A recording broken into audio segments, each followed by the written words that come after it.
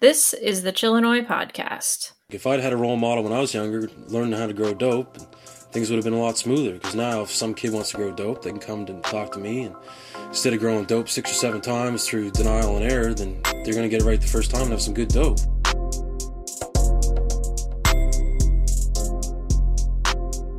This episode was recorded on Sunday, December 6th. I am Justine from Canna Queens. And I am Cole Preston from the Chillinois Podcast. Before we get too far into the show, I just wanted to reference yesterday's show with Dr. Lee. It's really awesome. But in that show, after we got off the phone with Dr. Lee, we talked about the MORE Act, which was recently passed by the House of Representatives. And we had some perspectives to share about it, but I wanted to share a perspective that isn't ours. It's from Cage Free Cannabis, and they say that they recognize the importance and historical significance of the passage of the MORE Act, but they say they cannot support this legislation as written. And here's a few points that they give as to why. They say that restrictions on the expungement provisions, such that they would apply only to quote-unquote nonviolent marijuana offenders, when we know the justice system's definition of violence tends to be flawed and racially based. So that was their first reason. The second reason, which this is one I was actually, so all of these reasons I was trying to look through the full text of the bill to find. This one I actually did find. It's one of the ones I did find. I'm trying to find the citations for these other claims they make, but they say that 60% of the designated Opportunity Trust Fund will be used to support law enforcement grant programs. So I did find that in the bill. There's 50% of some allocated, some monies that's allocated to law enforcement, and then there's 10%, which, equals 60%. So I was able to prove that they said. They said another reason they cannot support the MORE Act is because it allows for the continued inclusion of cannabis in federal drug testing programs. This was the biggest one for me. Number 4, the act will prevent Americans who have been charged with cannabis-related felonies from working in the cannabis industry. It's like, so we're decriminalizing cannabis, but people with cannabis-related felonies can't work in the cannabis industry. That's crazy. Number 5, the act no longer funds, quote, services to address any collateral consequences that individuals or communities face as a result of the war on drugs, end quote. And lastly, they say, again, we recognize the monumental organizing and advocacy efforts required to achieve the passage of this bill, but they don't support sacrificing the lives and dreams of those who have already been harmed by the war on drugs in exchange for decriminalization or legalization of cannabis.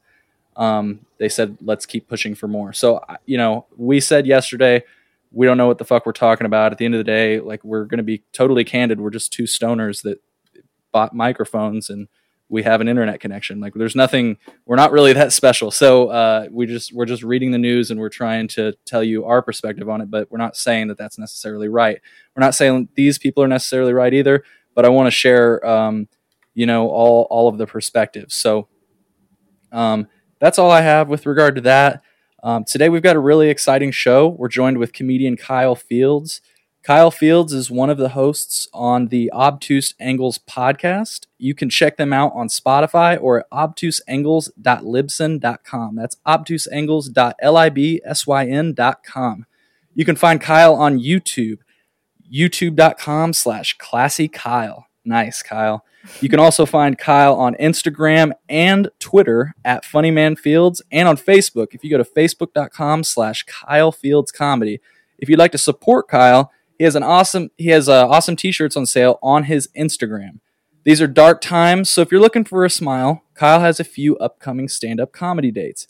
December 17th at 3040 Locust Street in St. Louis, and on New Year's Eve, Dare Grove, Illinois. We've also got a show January 16 in Oregon, Illinois. We'll have Kyle talk about that here in the show. But Kyle, welcome back. How have you been? I've been fantastic, man. I mean, for the moment, at least, for an unemployed guy, I've been pretty good. The funny thing. So you mentioned the Obtuse Angles podcast, which I'm going to just throw so many plugs in for because I'm high at this point. We just recorded an episode and Jeremy, rarely is he funny. I'm always busting his balls, but he mentioned something that was a tremendous point. He said, if you would have told me at the beginning of this year, I'm going to get paid for most of it by the government to get high, and play video games, I would say this is going to be the best year ever. But it doesn't really work out that way when you're unemployed. Yeah, it sounds great in theory, but then to actually be there is a whole other story. Yeah. But I've been having a good time though, man. No, I've been able to make a little extra money by shooting some commercials for a local used car lot, which is pretty funny. Green Certified West, actually. So I keep on, I'm saying local, even though you guys are local too, because, you know, on our podcast, which the Obtuse Angles podcast, obviously, I don't know if you mentioned that before, but we have people who listen in other countries, so I'm always like saying things, and then people are like, "What the fuck are you talking about?" But we're here in Illinois now, which is good. I'm very high. Why don't you talk for a second? Yeah. So how long do you think that Green Certified West thing's gonna go? Because the reason that was a condescending question. They give you a lot of creative freedom, Kyle. They do, man. It's really fantastic. It's I love it, and that's one of the reasons why I do it. Because pretty much I know them from doing the radio, and the owner there was like, "Oh man, I would love for you to come here and sell cars." And I was like, "I don't really know if I want it," because let's be honest, everything in my life is building towards selling pre-owned vehicles. I understand that. And not that there's anything wrong with the vehicles there. Like they're consistently, ranked number one, which is fantastic that I'm not shilling for some awful company that, will give you a car with a dead body in it or something. But dude, he was like, "Well, why don't you do some videos?" And I was like, "Dude, man, I think that the thing about local commercials is they're so uncreative, they're so like, it's like they come on and you see that it's local and your brain automatically tunes out. Right. And I'm not even saying that I'm like this good, filmmaker or anything. Half the shit's out of focus because I'm brand new at this. I don't have proper lighting, but I love making I made a Citizen Kane reference in the last one. Just outlandishly stupid and wacky stuff that they let me do, like green screening, the goat mascot in a car running me over. Like I love doing that stuff. So I hope it goes on for a while, man. I really do, because they at no point so far have they came to me and been like, "What the fuck are you doing?" Yeah, no, the only reason I even asked the question that way is because, I mean, like you said, you've got the formula figured out. Whenever I see those ads, I actually do watch the entire thing. I'm not even bullshitting you, because I always know that there's going to be something, I know it's Kyle Fields. You know what I mean? It seems like they it's got a touch of Kyle Fields, every one of those. It doesn't seem like they really play a hand in it. I appreciate it, man. Thank you so much, dude. And the thing is too, is I think that initially they were like, "Oh, you're going to come in and do okay, this car is this much money." Right. But it's like every one of those, I feel like if I don't make it at least in some way fun, then why the fuck am I even doing it? That's why it's because if you break down how much money I'm getting paid for some of them that I'm editing, it's like, is this minimum wage? But I love doing it though, man. The one where the goddamn, have you seen it where the eagle picks up the goat? Yes. I didn't even, when Cole showed me that one, I honestly did not believe that was an actual commercial. I was like, "Oh, good for Kyle. He's having fun, just doing his thing." And I was like, "Oh, this is real." Oh, yeah. I had to convince her it was real. It's Dude, this company's letting them do it. Because and again, it was me blazed out of my mind at 2 a.m, finding that goat that I had made for a previous commercial, and then going, "Well, there's no way if I do this, it'll look like an eagle's picking that goat up." And then I did it, and it looked so cheap, but you could that's what it looked like.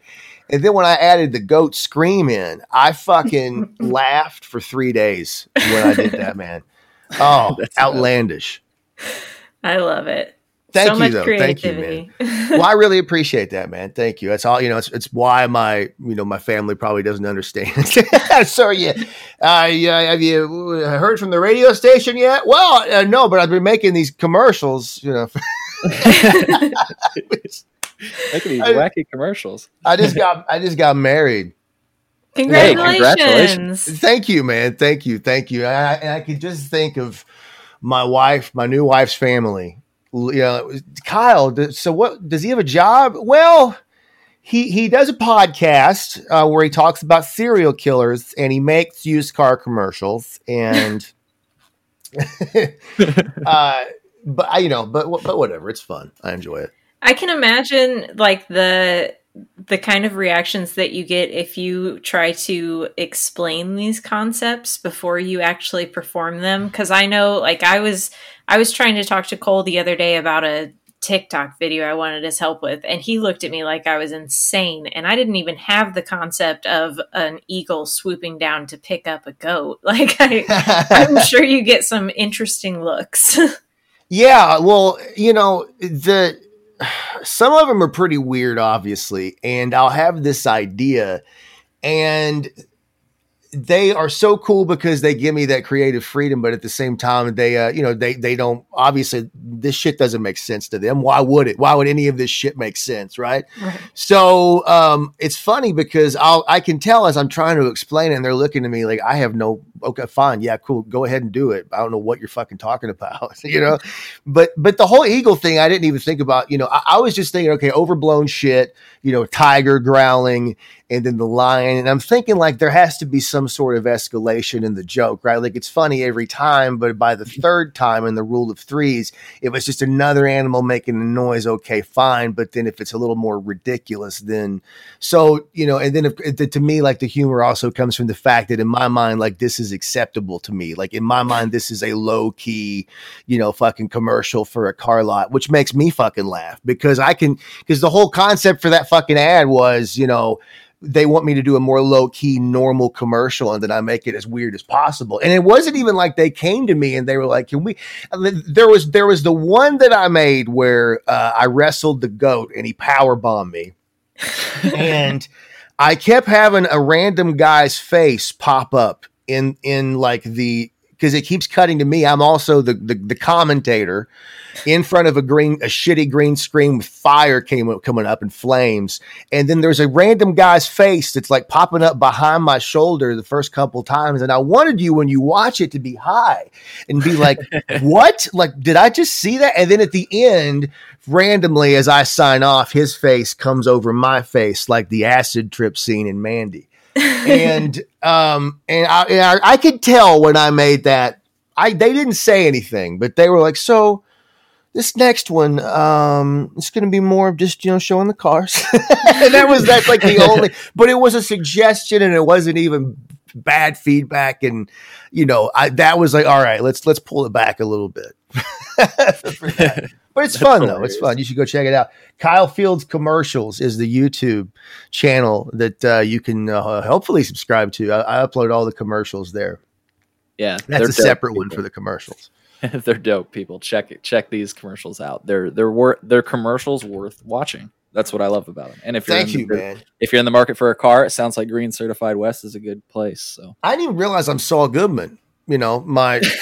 My wife was like, "Oh, you're Saul Goodman." I'm like, "I'm not Saul." And I'm thinking, because have you seen Better Call Saul? He literally starts making these ridiculous, over the top commercials by himself for money when he. You've got the same personality as Saul Goodman, too, dude. I'm sick of hearing that. No, I'm kidding, but no. You know what's funny is I hear that, and then my wife, how hacky that is. I can say that now. I would. That's the only part is like Borat 2 comes out the same year that I get married, so I can do the hacky thing. But my wife loves Saul Goodman, loves that show. And she thinks that what's his name? Bob Odenkirk. She thinks Bob Odenkirk is sexy. And, which is fine. But I go, goddamn, like, why can't you, think, oh, man, I think that, Aquaman is sexy. That's why I'm into you, Kyle. No, it's like Bob Odenkirk. I'm like the poor man's Bob Odenkirk, which, is, I guess that's fine. But,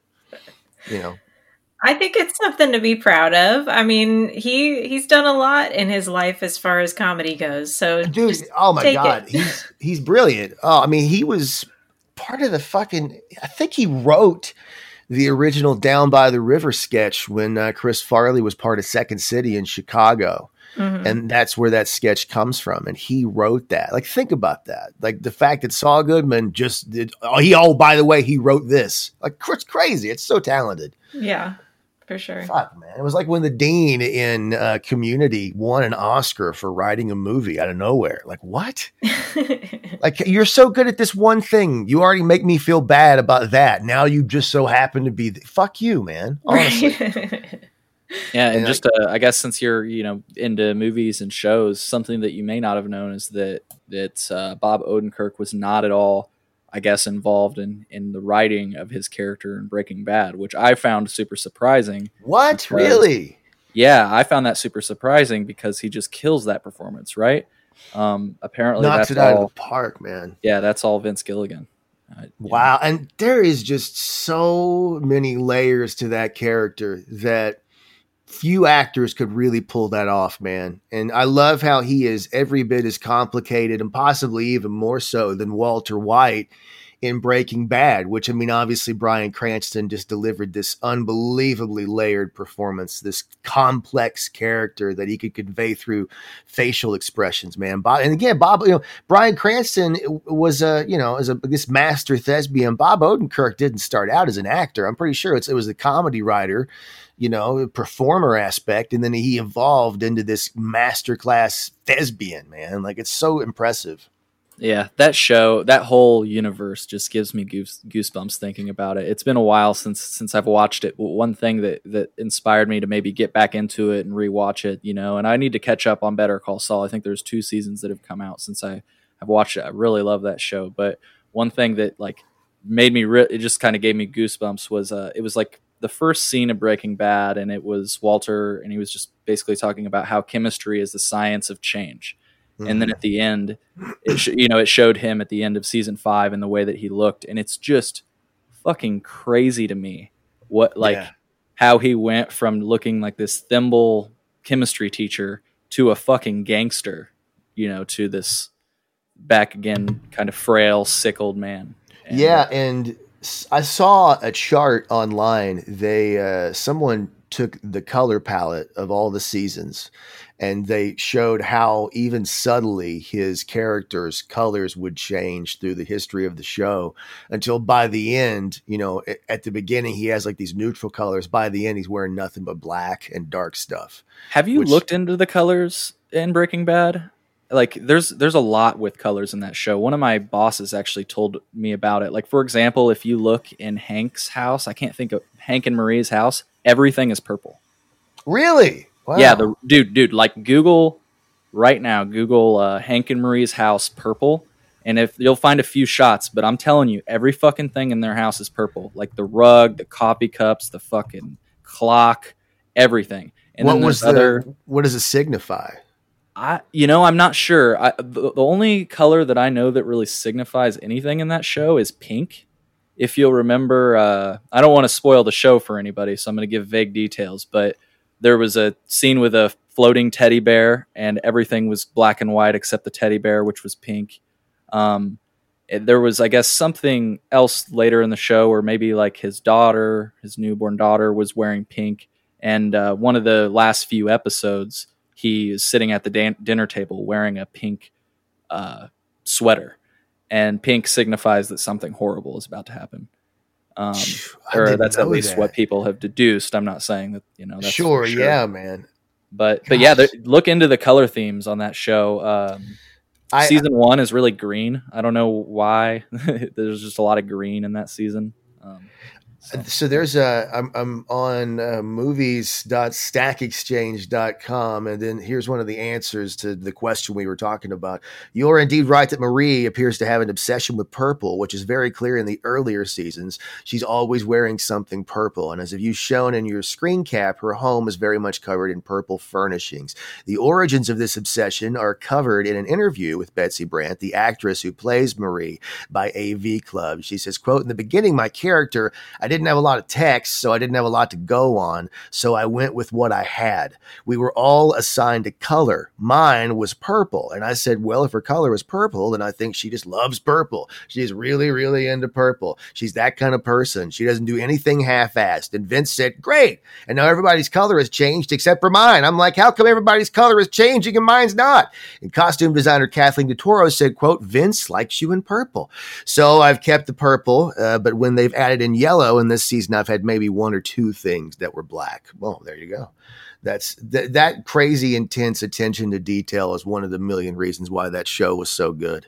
So good. Absolutely. Justine, did you say you had Googled a story you wanted to share on air? Am I wrong in thinking that?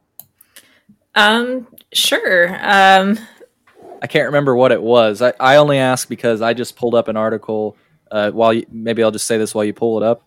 NBA players will no longer be tested for marijuana next year as the league weighs permanent change. Good. Yeah, isn't that awesome? It's good. Again, if you are high as shit when you play, that's on you. Do you know what I'm saying? Right. Like, I don't understand how that would really make you, how marijuana, I know this is an old hacky bit that Robin Williams did, but it's not a performance enhancing drug. Right. I mean, don't get me wrong. I understand, like Joe Rogan says that he wants to be high when he gets in fights and shit, but that's like, that's like connected to the Matrix. Like if you're that far into the Matrix that you want to be high when you have a fight with somebody, like you're on another level of marijuana use than even I could even hope to be, which is fine. I like that, But I'm so high I forgot where I was going. No, I remember now. No, the damn basketball thing. Why was this ever an issue? I don't understand it. I really don't. Exactly. And think about this, dude. They're in a bubble right now. It was suspended at the beginning of the season. So, like, how depressing would it be to be in a fucking bubble and not be able to get high? Dude, how depressing would it be to be anywhere and not be able to get high? I went to Iceland last year. And Iceland, they are very anti-marijuana, because I'm not going to cross international waters and, shove a kilo of brick of weed up my ass or something. But I was like, well, maybe I'll sneak something in. And I looked it up, and Iceland is as cool and progressive as they are. And they have this great universal healthcare system that is just so wonderfully lauded. They are very strict about alcohol and especially weed, which really blew my mind. It really did. I don't know, because I always associate being pretty woke with also being pretty progressive on marijuana laws, but it's not always the case like that. They just want you to really be uninhibited in enjoying the beautiful scenery. And that's the thing, man. Dude, it was the most beautiful place I've ever been. It's probably the most beautiful place in the world. It would have been so much better if I was high. Damn it. That's what I'm saying is I tell Cole all the time, one of my bucket list goals is to see the Northern Lights. And I can't imagine it seeing those without being high. I just don't think it'd be the same. I know. And, it was weird that it was unfortunately one of the times in September that we just didn't see that there were none when the whole week that we were there. Dang. But, but on the other hand, it's like, well, maybe I can, sneak something in next time and watch it fucked up. Right. There you go. Get some edibles or something. Yeah. Well, man, that'd be great. Edibles and mushrooms. It's, man. That would be too good of a time. Yeah. Speaking of edibles, Kyle, what's your favorite way to consume cannabis?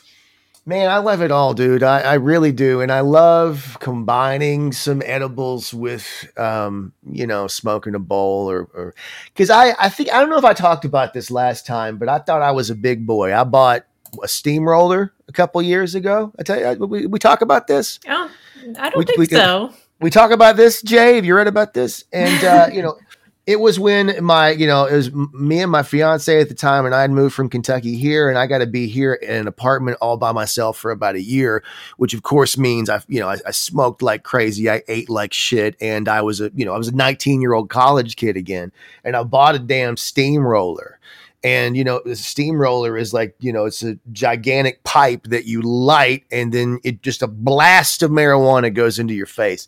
And I thought I was hot shit. I was like, well, I got this, right? And then I took a hit and I vomited. Oh, no. So now I got this $70 steamroller that I used once, and I've been too afraid to use it again. So steamroller, probably not my favorite way, but I don't know. I like smoking out of a bowl. I love smoking out of a bong. I love gravity bongs. Those really go to your dome. I do love combining, like I said, but not always, because then you can become a little bit so disconnected that you're traveling into another universe, which is fine, but just maybe not at 2:00 in the afternoon, right? When I'm allegedly trying to work. What's that? No, I was saying right, exactly. I know. I thought you said why. Why? That's goddamn. That's like step your game up, Kyle. Come on. Do you ever watch Trailer Park Boys? Have you seen that show? Oh, yeah. Absolutely. One of the greatest shows of all time. Huge stoner Ricky on that. It's when he gets his lackeys, Corey and Trevor, and he's like, all right, you have to go do all these, shitty plumbing things or whatever. And they're like, well, we can't do it. And he goes, yes, you can. Take this hash. Plumbers all over the world are high all day long.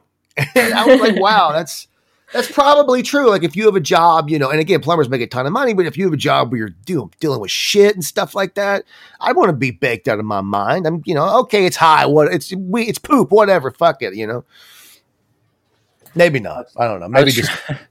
I was trying to find my favorite quote from Ricky. It's something like we use it in one of the Chillinois introductions. We do those from time to time.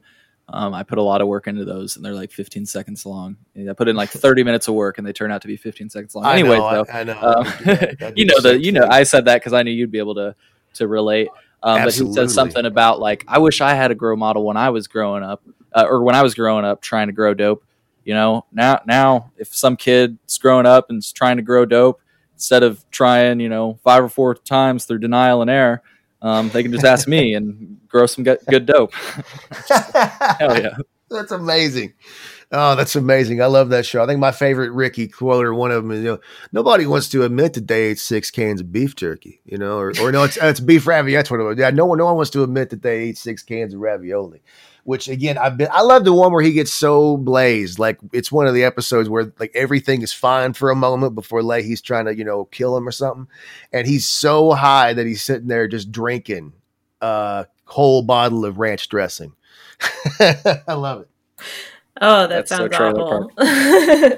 So Kyle, go ahead. Oh, no. I was just saying you're disgusted by that you're not a fan of that. You're not a fan of the drinking, the condiments. No. You've never been so high. You haven't drank a whole thing of sweet and sour sauce. Can't say that I have no. I was going to say if I was Midwestern enough, I would have taken like a shot of ranch or something, but I guess I can't call myself a true Midwesterner, So. Well, it's not even drinking the ranch. You got to like have like one little leaflet of broccoli and then have a big dope ass big thing of ranch. And then you take your finger and you got to call it a finger and you got to just lick it for about 7 minutes as you stand over the fucking sink high as balls at 3:00 in the morning. So you get this Olympic swimming pool and you fill it up with ranch, right? And then you take your finger and no, I'm just. But back to just the NBA really quick. I mean, progress is progress, but I feel like if any sport is going to get this, it should be the NFL. Or like if boxing isn't around there, I'm pretty sure UFC has dropped it. I take that back because I guess history was made in a way. Mike Tyson vocally admitted that he smoked weed before his quote unquote fight. I'm not calling it a real fight if there wasn't a fucking winner. What do you think about that, Kyle? I didn't see it, man. I was super jacked about watching it. And then I saw in the week leading up to it that it was going to be like a no knockout fight. And when I was like, well, then what the hell is the point of watching it? So you're telling me that you get this bruiser, Mike Tyson. And at this point, obviously, he's not going to have the cardio of a professional fighter. I mean, I'm not trying to say anything bad about Tyson, but he's almost 50. So the one thing that I wanted to see about this fight was a 50-year-old Mike Tyson laying somebody the fuck out, right? And now you're taking that away from me. Fuck that, man. And apparently, were either of them even trying in the fight, or did they just smoke some weed together and then somebody put John Carpenter's The Thing on pause and they had to go out and pretend to swing for a couple minutes? I think that I think they went like 45%. Not even. Maybe 60. I don't know. I heard there was some good. I didn't see the fight, full disclosure, but I heard there was some good shots, but nothing that made you like go, oh, they're actually trying to hurt each other. That's like, bullshit. they were just sparring. That's seemed, bullshit. So, but have you heard?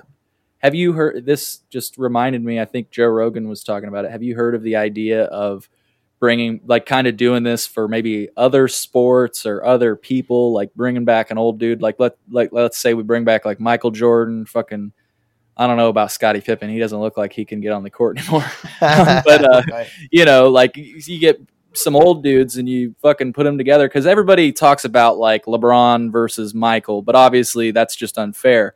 but it would be interesting to see some of these old dudes come back and play sports with each other.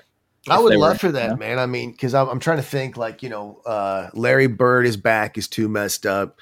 Magic Johnson, I feel like Magic has kind of done some stuff like that. But yeah, I would love to see that. I'd love to see, like, some legends go at it.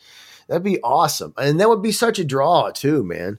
I mean, because MMA has basically done that. You have Bellator that popped up a few years ago. And whereas UFC is like, the cream of the crop, Bellator is more of it's a spectacle, so we can have Tito Ortiz, who is, I don't know, 46 years old at this point and hasn't won a pro fight in years, take Chuck Liddell, who can barely spell his own name on. Do you know what I mean? Like it's, and obviously at that point you're getting into the ethics of it, but I love watching it. I'm like, I want to see what's going to happen.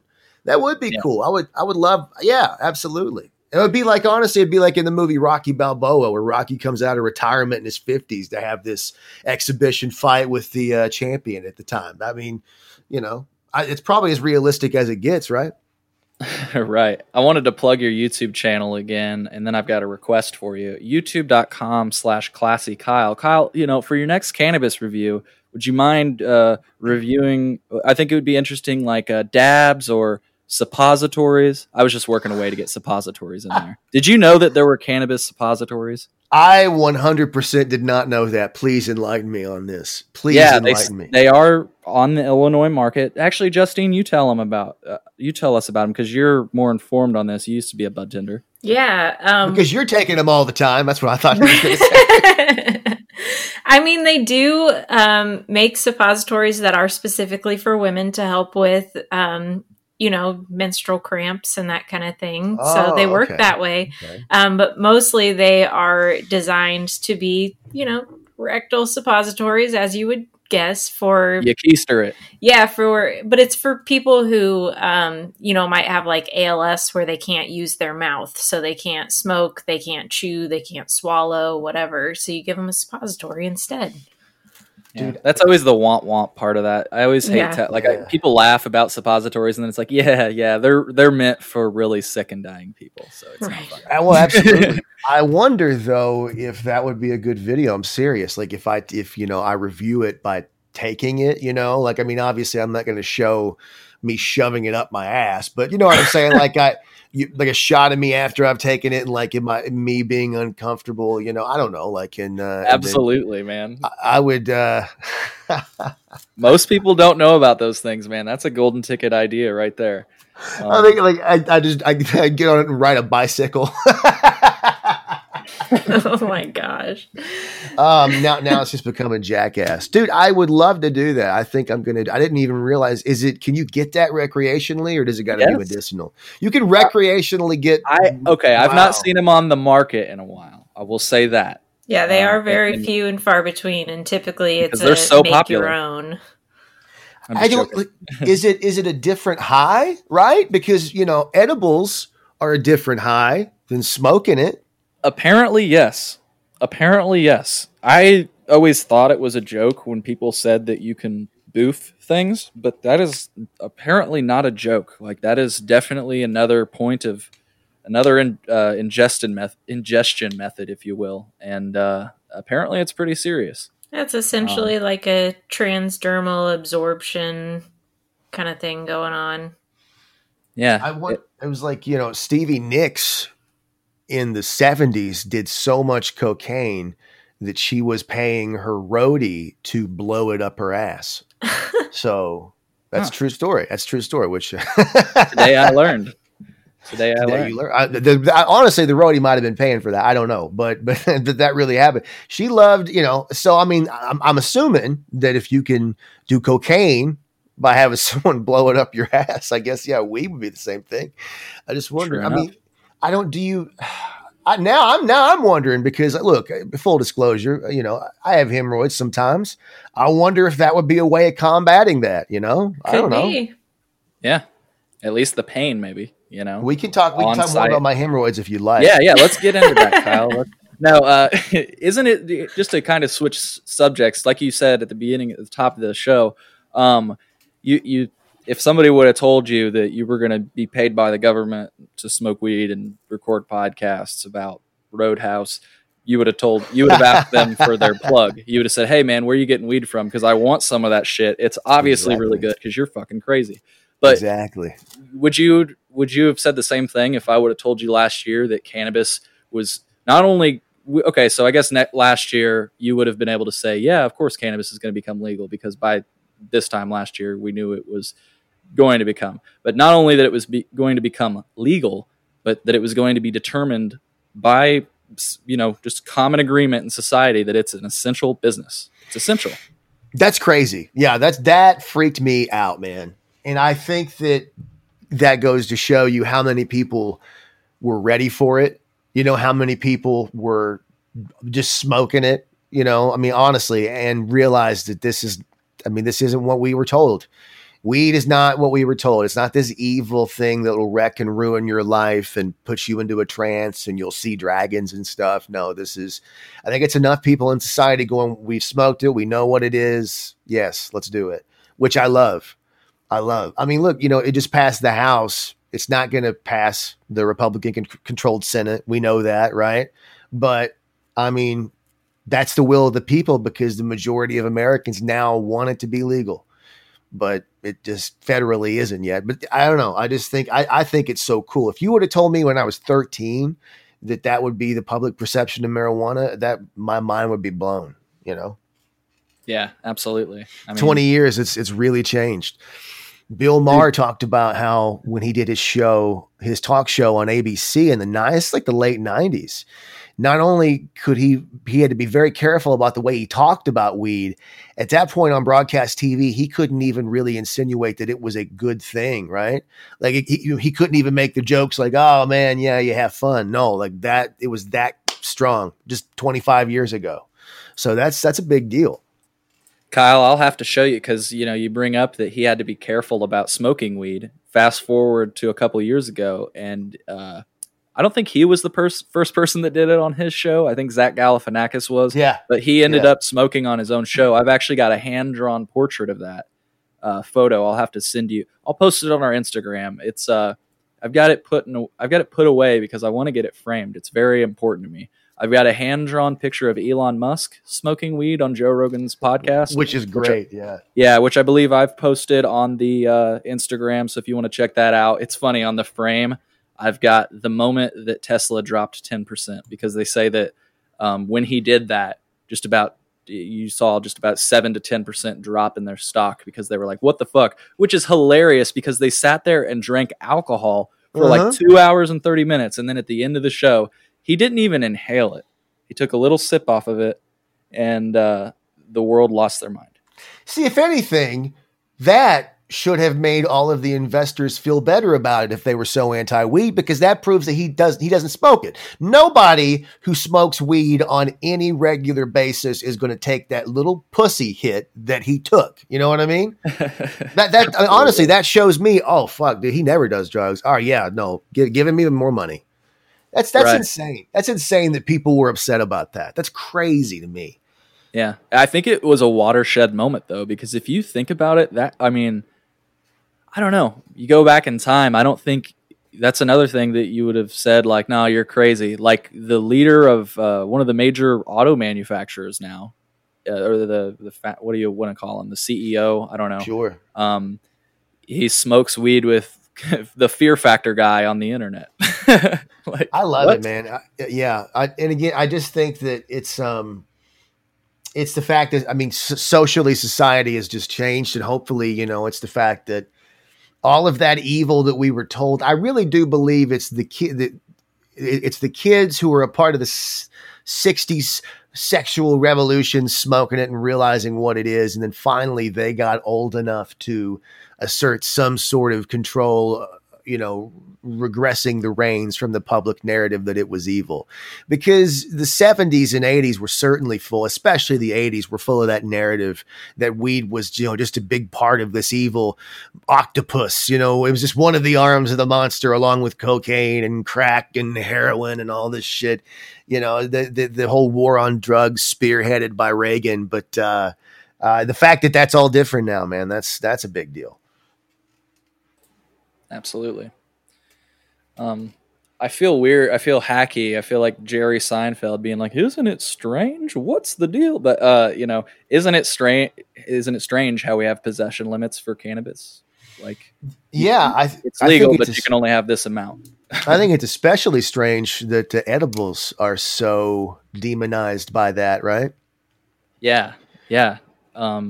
That's pretty. Yeah, that I am very passionate about that. Justine, what do you think about the edible limits? I mean, I know you're kind of a lightweight. Yeah, I'm throwing shade.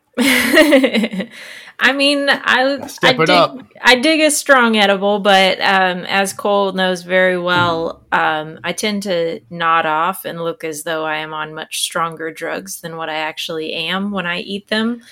But what are you hiding? What you hiding? Right. I think that I think there should be a big range of the available THC within an edible because everybody's bodies are different. You know, it might take Cole 1,000 milligrams to get some pain relief, but my weak ass, 30 milligrams will do it. I'm good. Justine, why can I buy Everclear at the store, which you arguably can't even take a shot of without going into fucking shock? Yeah. But edibles are limited to 100 milligrams. And we kind of know the answer. It was when legalization first happened, especially in Colorado. People had a pot cookie and you think, oh, it's just a cookie. See now, okay. Though, and then have the best time of your life. Come on. Here's where Illinois is going wrong, though, because our good friends down in Oklahoma, their edible limits are set by the physical weight of that edible, not by the amount of THC that's present in it. Ooh. So as long as, your 50-gram brownie, like as long as it's always weighing that much, it can have anywhere from 5 milligrams of THC to 5,000 milligrams of THC, and it's all the same to the state of Oklahoma. And see, so my thing is like, there's got to be a middle ground because people get scared about the idea of somebody quote unquote accidentally getting a 5,000 milligram brownie, and it's like, here's my thing, that should be on the store, just like it, like I say, I can go to Everclear right now, and if I didn't know that you shouldn't drink that, like I would just start fucking drinking it because it's at the liquor store, and it's not like they give you a speech when you're buying it. They're like, have a good night. And they probably do the same thing at dispensaries. And my thing is like, I feel like they should be able to sell whatever they want so long as like, yeah, if it's, since we've determined that, generally speaking, 10 milligrams, 5 milligrams is your starter dose. If you're giving somebody a fucking 1,000 milligram brownie, have a conversation with them about that. Right? I'll tell you this is, and this is illegal, but I don't care. I hope I get arrested for it. My parents were friends with a guy who had ALS. I'm 90% sure it was ALS. It was yeah. And he couldn't sleep, obviously. He had trouble with it. And then he was at the very end of his rope. And this is very recently. It's like the last 6 months that this has developed. And he had to consume marijuana. He had to consume THC in order to sleep, right? And this is a guy in his 60s, right? He's never really smoked it before, but he knows that it's going to help him. So they live in Kentucky. I live in Illinois. I would get as much as I could and then take it down whenever I went down to Kentucky, and then I would give it to the guy, and the guy would use it. And apparently, according to his wife and his friends, they were just in tears thanking my parents because it allowed him to at least sleep in the last few months of his life. And he ran out because I couldn't get enough, you know what I'm saying? And just the fact that this plant that is aiding this guy, who again, this isn't your, young black guy, right? Like that, society has always said, oh man, this is the problem. This is a retired dentist in his 60s who is saying, I need this to survive. It's unbelievable to me that we still are at this point where people can't wake up and say, wow, wouldn't it have been great if he could have legally procured that and more of it in his dying days? Because he just passed away, he just died. a few weeks ago. Wouldn't it have been better if he would have had that ability, Yeah, that's so sad. I had a similar experience with my grandfather. Unfortunately, it was just kind of a situation where not only was he kind of just mentally, I guess fundamentally opposed to cannabis because of he grew up during the war on drugs. But also, our family, it's like if I offer my grandpa weed as he's dying, they just look at it as like cliche. But I truly believe that. So with the person you were talking about, like, I'm sure the reason the folks that surrounded him were crying because first of all, he started being able to sleep. I'm sure that led to other things. My point being that it could allow you to start to live like a holistically healthy lifestyle. If you have something impeding your ability to sleep, well, if you're not sleeping well, you're not well rested, you're probably not always making the best decisions. You're probably not a pleasure to be around. Mm-hmm. You may not have an appetite because of whatever sickness you have. And all of those things snowball into, you meeting your demise, but also just kind of falling apart. And it's like my thing I've always wished for my grandpa. And that really makes me happy to hear that you were able to provide that experience for somebody. I wish I would have been at least able to make his final days like a little bit more normal, like I feel like cannabis would have allowed that to happen. And isn't it a shame that, I guarantee the reason that your family looked down on it, or maybe he was reluctant to do it, is because obviously socially, like you said, it was just that belief. And, this is not normal. Well, what was normal? Him taking, I guarantee you, just like my grandmother before she died, a cocktail of pills. You're taking this to go to sleep, but it constipates you. So you got to take 2 of these to take a shit, but it makes you shaky. So you got to take, it's like that. That's just normal. That's normal. Absolutely. And accepted. And nobody looks down on it and thinks it's weird. Yet you offering him a goddamn brownie with THC in it that puts him out. Oh, you can't do that. Come on, man. I know that I'm echoing things we've all said a million times, but it's so frustrating, right? So even though we've came so far, it still pisses me off that we're so far behind, right? God, it makes me. One thing that I will say that I think, and Justine, you can go ahead. It sounded like you had something to say. Yeah, well, I was just going to say it reminds me of the conversation that we had back on one of our earlier episodes with Nick Lemoyne, where he was saying that one of his most rewarding moments working in the dispensary was a woman coming up to the counter and opening a fanny pack and dropping out, 20, 30 pill bottles and saying, because of cannabis, I don't have to take any of this anymore. All of this is gone. That's amazing. Yeah. And I saw that myself with working in the dispensary that, I went from working in optometry where I'm recording people's medical history and they're saying, oh, I take this to fight this. I take this because it does this. And then going to the dispensary and these people are like, I was able to get off 5 pills in the last 3 months because of taking this. It's amazing. Yeah, it's awesome to see. Very encouraging. Yeah. And I think we're getting there with I know this is going to sound weird, but like the labeling and also the different forms that it comes in. For the example, the fact that cannabis can come in capsules now. And it literally looks like a bottle of Advil, And I started my grandpa or grandma on some small, 2.5 milligram THC capsules for just a while she was having mini strokes, and it just completely eliminated the mini strokes. But it also made it a lot more comfortable for her because she turns it. It's got a Advil looking label. You turn it around, you can see the readout of what it is. I can Google for her and show, So, this says it has 2.5 milligrams of THC per serving. Well, she doesn't have any bearing of what a serving is. And it's not that she doesn't trust me, but I'm a pothead, right? So, sure. I can point to a resource and be like, no, the standard serving size is generally 5 to 10. And so what you're taking is like a quarter or half of that. You know what I mean? In other words, I can put her at ease. This is just a capsule, totally legal, regulated. It's fine. You know what I mean? And I feel which is fantastic. Yeah, it's good progress. So, I'm glad you brought up limits on edibles because that was going to be our next topic. I think that we buried that horse, but I think it's bullshit that we have limits on edibles. I think it's bullshit that we have limits on cannabis. And actually, Kyle, you know what we talked about last episode? I just wanted to plug our last episode. At the beginning of the episode, we talked about a statement that was made by Illinois Normal's Kelvin McCabe. He's an attorney on the board of directors, and he actually pointed out that you're not gonna believe this.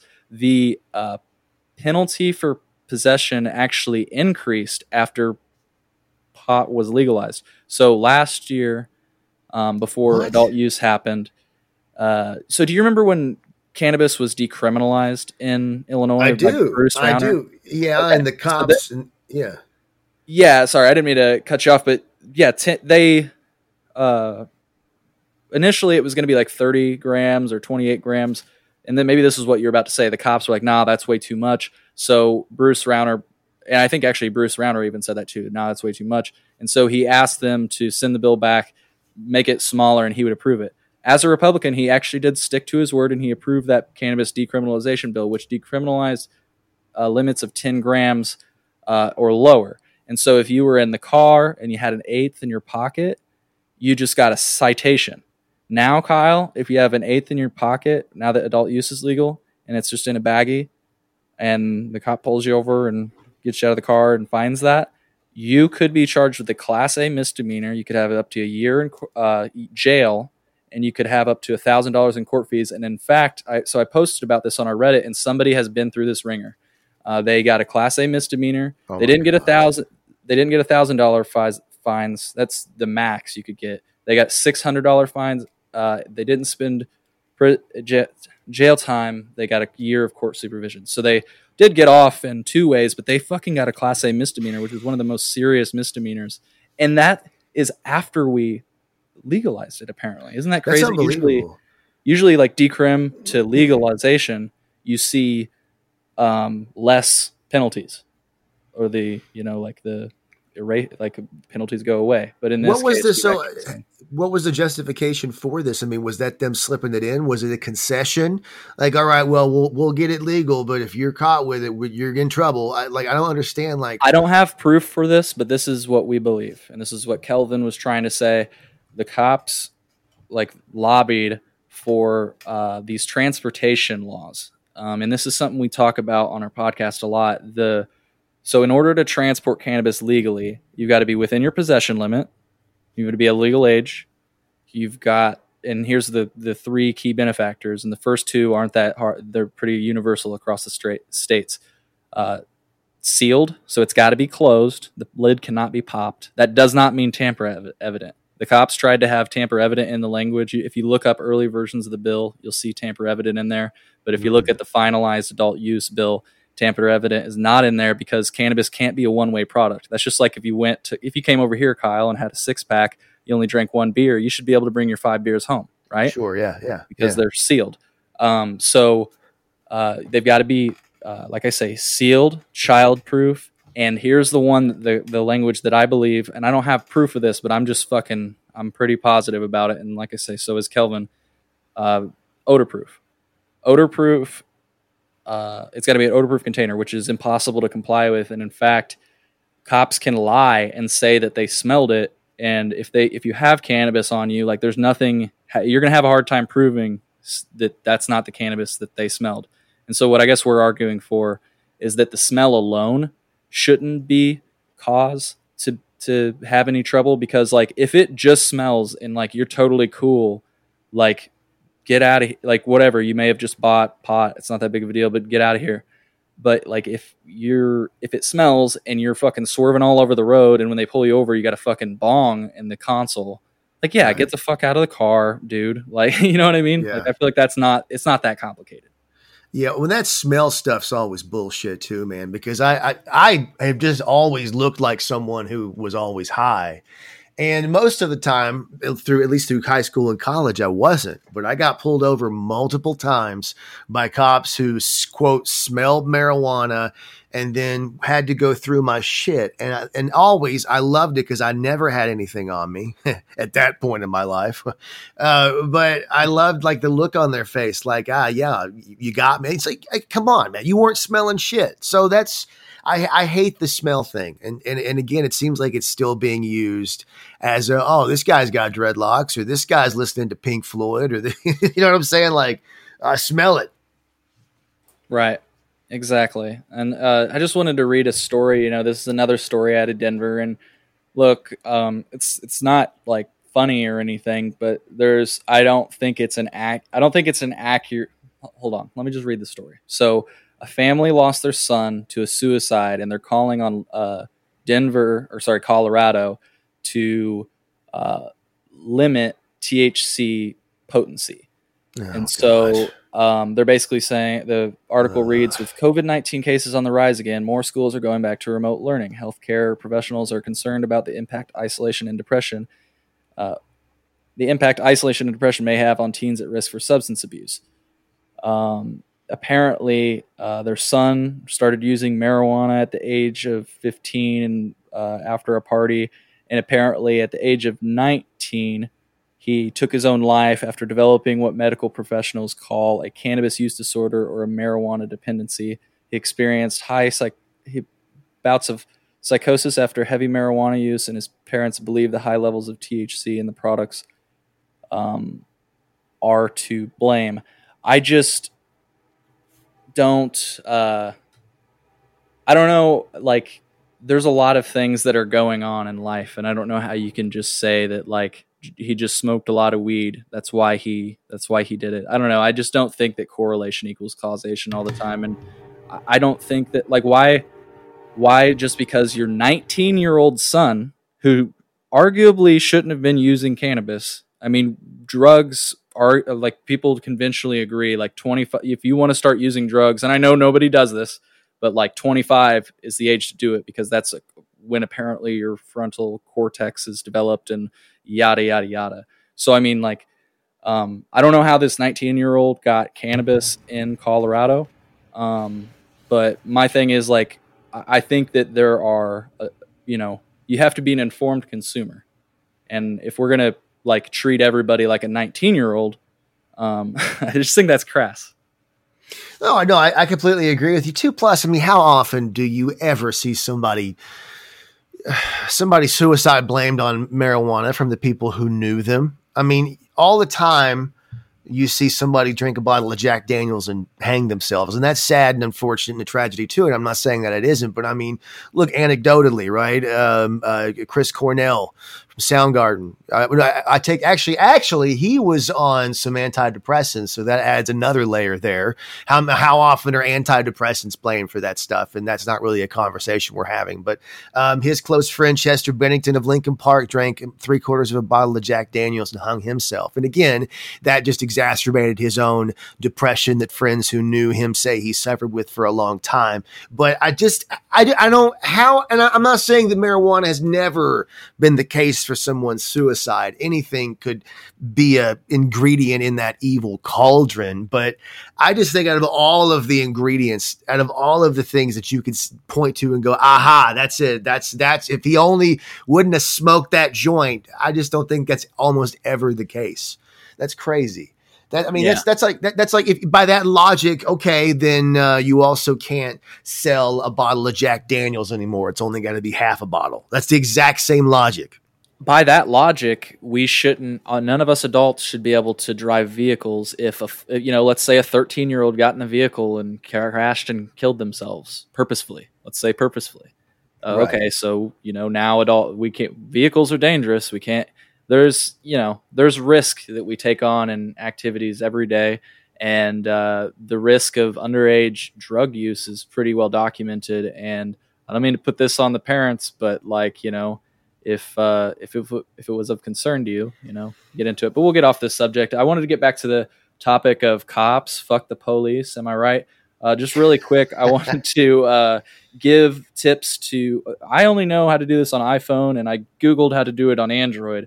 How to disable biometrics on your phone. I don't know if you guys heard, And it may have changed since the last time I read this. I think I read it about a few months ago, but cops apparently have been given the right to use your biometrics to get into your phone. So let's say they got you locked up, you're not working with them, and so they got a strong guy. They can put your finger on your thumbprint reader and get into your phone. Wow. They can force that apparently, or they can have you look at your phone and, have a facial scan. And so what I want to do is tell you guys how to disable biometrics on your phone. I wish I would have done this at the beginning of the episode. We need to do this at the beginning of every episode to protect people. So if you get pulled over, I say every time you get pulled over, you should disable biometrics on your phone because you never know where it's going to go. In most phones, even though you disable biometrics, you can still record. So no worries about that. Always film the police. That's something that we learned from the Pot Brothers at Law. And don't forget to shut the fuck up.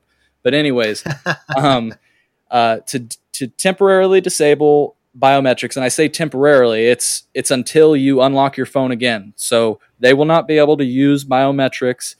They will not be able to get into your phone unless they know the PIN, and that's only going to come out of your mouth. You know what I mean? They're not going to be able to force. I mean, unless they fucking waterboard you or something. But let's hope that doesn't happen, right? So, anyways, what's the number? What is the number? So to temporarily disable biometrics on your iPhone, just hold the power button and the volume rocker. At least that's on the new phones. The idea, though, I think on the old phones, it's just you hold down the power button and it'll bring, while your phone is locked, it'll bring up the slide to power off. And when you've seen that, you can just hit cancel and you will not be able to get into your phone again until you put in your PIN. You will not be able to get into your phone using biometrics. And so, in other words, if things escalate and you get pulled out of the car and you're not able to, you got your hands behind your back, at that point, you wouldn't be able to do this. So it's important to do this at the beginning of any traffic stop, in my opinion. To do it on Android, you hold the power button like you're going to shut down the phone, just like on iPhone. Amidst the power off, restart, and screenshot options, you'll see a new entry, lockdown. Tapping this will instantly disable the fingerprint reader as well as any smart lock features you may have enabled. So Google how to do it on your phone. I think that's something interesting. I think it's something that everybody should know how to do. Just wanted to say that. Kind of a little random fact, but fuck the police. No, it's smart though, man. Seriously, it's one of those things, it's like having a condom or a gun, the old joke, right? I'd rather have it and not need it than need it and not have it. So, I have never heard those two in the same sentence. I have never heard that analogy, I guess, or whatever. That's well, I combined a couple, but I love it. I love it though. I'm going to get a T-shirt made out of it, a condom, a gun, two things I don't want to be without, Absolutely, man. Yeah, because, anything could escalate, So, Justine, I wanted you to tell us a little bit about Oklahoma if you're able to. But before we do that, I just wanted to say that marijuana home delivery was legalized, or is I can't remember if it was legalized or is being legalized. You guys can Google and check me out on this. In Massachusetts. So I just think that's fucking cool. Think about it. You pop a pizza in the oven, you fucking call up the fucking pot shop, and you're like, bro, bring me an eighth, some dabs, and an edible. I want it, and they'll be like, all right, it's going to be about 30 minutes. And yeah, I don't know. It'd just be such a cool experience. So why wouldn't they also deliver the pizza and the movie to you though? That would be that. Now that's a real business right there. Okay. I need Roadhouse and a double cheeseburger and, Justine, we're going to edit that out of the podcast, Kyle. That's going to be our new business idea. I get it, man. Call it Chillinois. You've already got the name, bro. Yeah. No, that idea is prime for the picking. We just laid it out there, Kyle. So if, we'll have to capitalize on it. Unemployment no more, Kyle Fields. You got a job. I'm pretty sure, as far as the government's concerned, I have not made $1 in a year, and I like that. We're going to go ahead and continue it. I kid. Actually, what's that? I was going to say before we jumped into Oklahoma, Kyle, do you want to remind us about your comedy shows coming up? You had 3, right? Yeah, absolutely. And I'm going to go ahead and open my phone up now because No worries. I've actually got it pulled up right now. December 17th, 3040 Locust Street, St. Louis. How do you like those outdoor gigs? I'm assuming that's an outdoor gig. This is the first time that I've worked with this guy. It's actually a kind of a fundraiser for Christmas thing. I have worked outside a few times, and I've worked inside. And obviously, you want to do inside 100% of the time with comedy. It's just because of the acoustics and the atmosphere and everything else. And it's why it's so weird when you watch those old Comedy Central '90s specials where they all take place in these auditoriums. I mean, it looks good on TV, but it's the absolute worst thing for the sound and the vibe of comedy. It makes no sense. So normally, you want inside, low ceiling, people close together. Well, what can a pandemic not have you do? All of those things, right? So it is difficult because even if you do have a good set, you go, oh man, I could have, it went okay, because you're just so used to the sound being a certain way. So it is difficult, and especially it's like a different bit rate or like a different. Yeah, like you're right. It's like you don't have a strong, like your connection's not as strong. It's like you're it's like listening to yeah, it's like listening to something like on an old but broken up, busted vinyl, as opposed to your, I don't know, brand new, MP3. What do kids use these days? Spotify. Shit, I'm 150. The brand new 8-track player. Those sons of bitches. That's going to be coming up though in St. Louis. I'm excited about that. Also, oh god, I'm sorry, you have them right there in front of you too. I'm so bad at this. January 16th on a Saturday. That's going to be another show for a guy named Zeke, who also runs a pro wrestling company out of Northern Illinois. So I have no idea why him and I are not life partners, because it seems like we would get along real well. I was going to say, is this the dawning of a new business venture? This might be the dawn of a new marriage. I might leave my wife for this guy. This dude is unemployed and does comedy and pro wrestling. That is talent, love, passion, and a complete disregard for financial security that I'm very attracted to. I kid. I'm sure he's a great guy. All right, Justine, tell us about. I have to go to the bathroom so bad. So get us started on Massachusetts or Oklahoma if you can. One of those states, whichever one of them. Whichever one of those damn states that are legalizing pot. Mm-hmm. Yeah, Oklahoma. So like I said, they've got that crazy regulation where it doesn't matter how much THC is in your edibles. It only matters how much it physically weighs, which is pretty awesome. But they have dispensaries everywhere. And what I have learned from working with these dispensary owners is a lot of them started out owning liquor shops and had no idea anything about cannabis.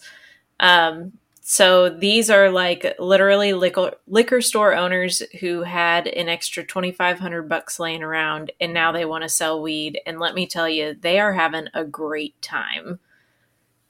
Now, they're making a ton of business off of it? And I'm assuming that because I kind of compare that, and this is going to be much more dangerous, but you remember a few years ago when vape shops started popping up all over the country? Oh, yeah. To me, like and it seemed like for like 6 months there, every strip mall had two. Yeah. Well, these like vaping in itself was new. Nobody had any idea how dangerous this is. Who even knows to this day? But especially then, and you had a lot of these guys, like you said, who ran liquor stores. They were, just whoever. Like they had a pizza restaurant. They're just local entrepreneurs, and they were not only opening up these vape shops, they were literally mixing this vape shit on their own. They had no idea what they were doing. I've met guys who told me that I had no idea what I was doing when I started mixing this shit. Like, good Lord, that's frightening.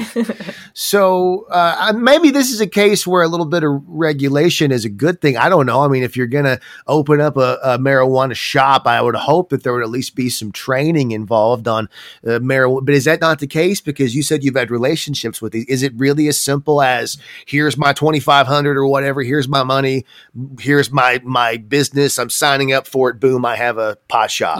Yeah, pretty much. I don't think they have a cap on how many licenses they're willing to give out. And, someone I was talking to the other day, she was an older lady, And she was saying, when my husband told me he was going to close up our construction shop and start selling pot, I thought he'd lost his fucking mind.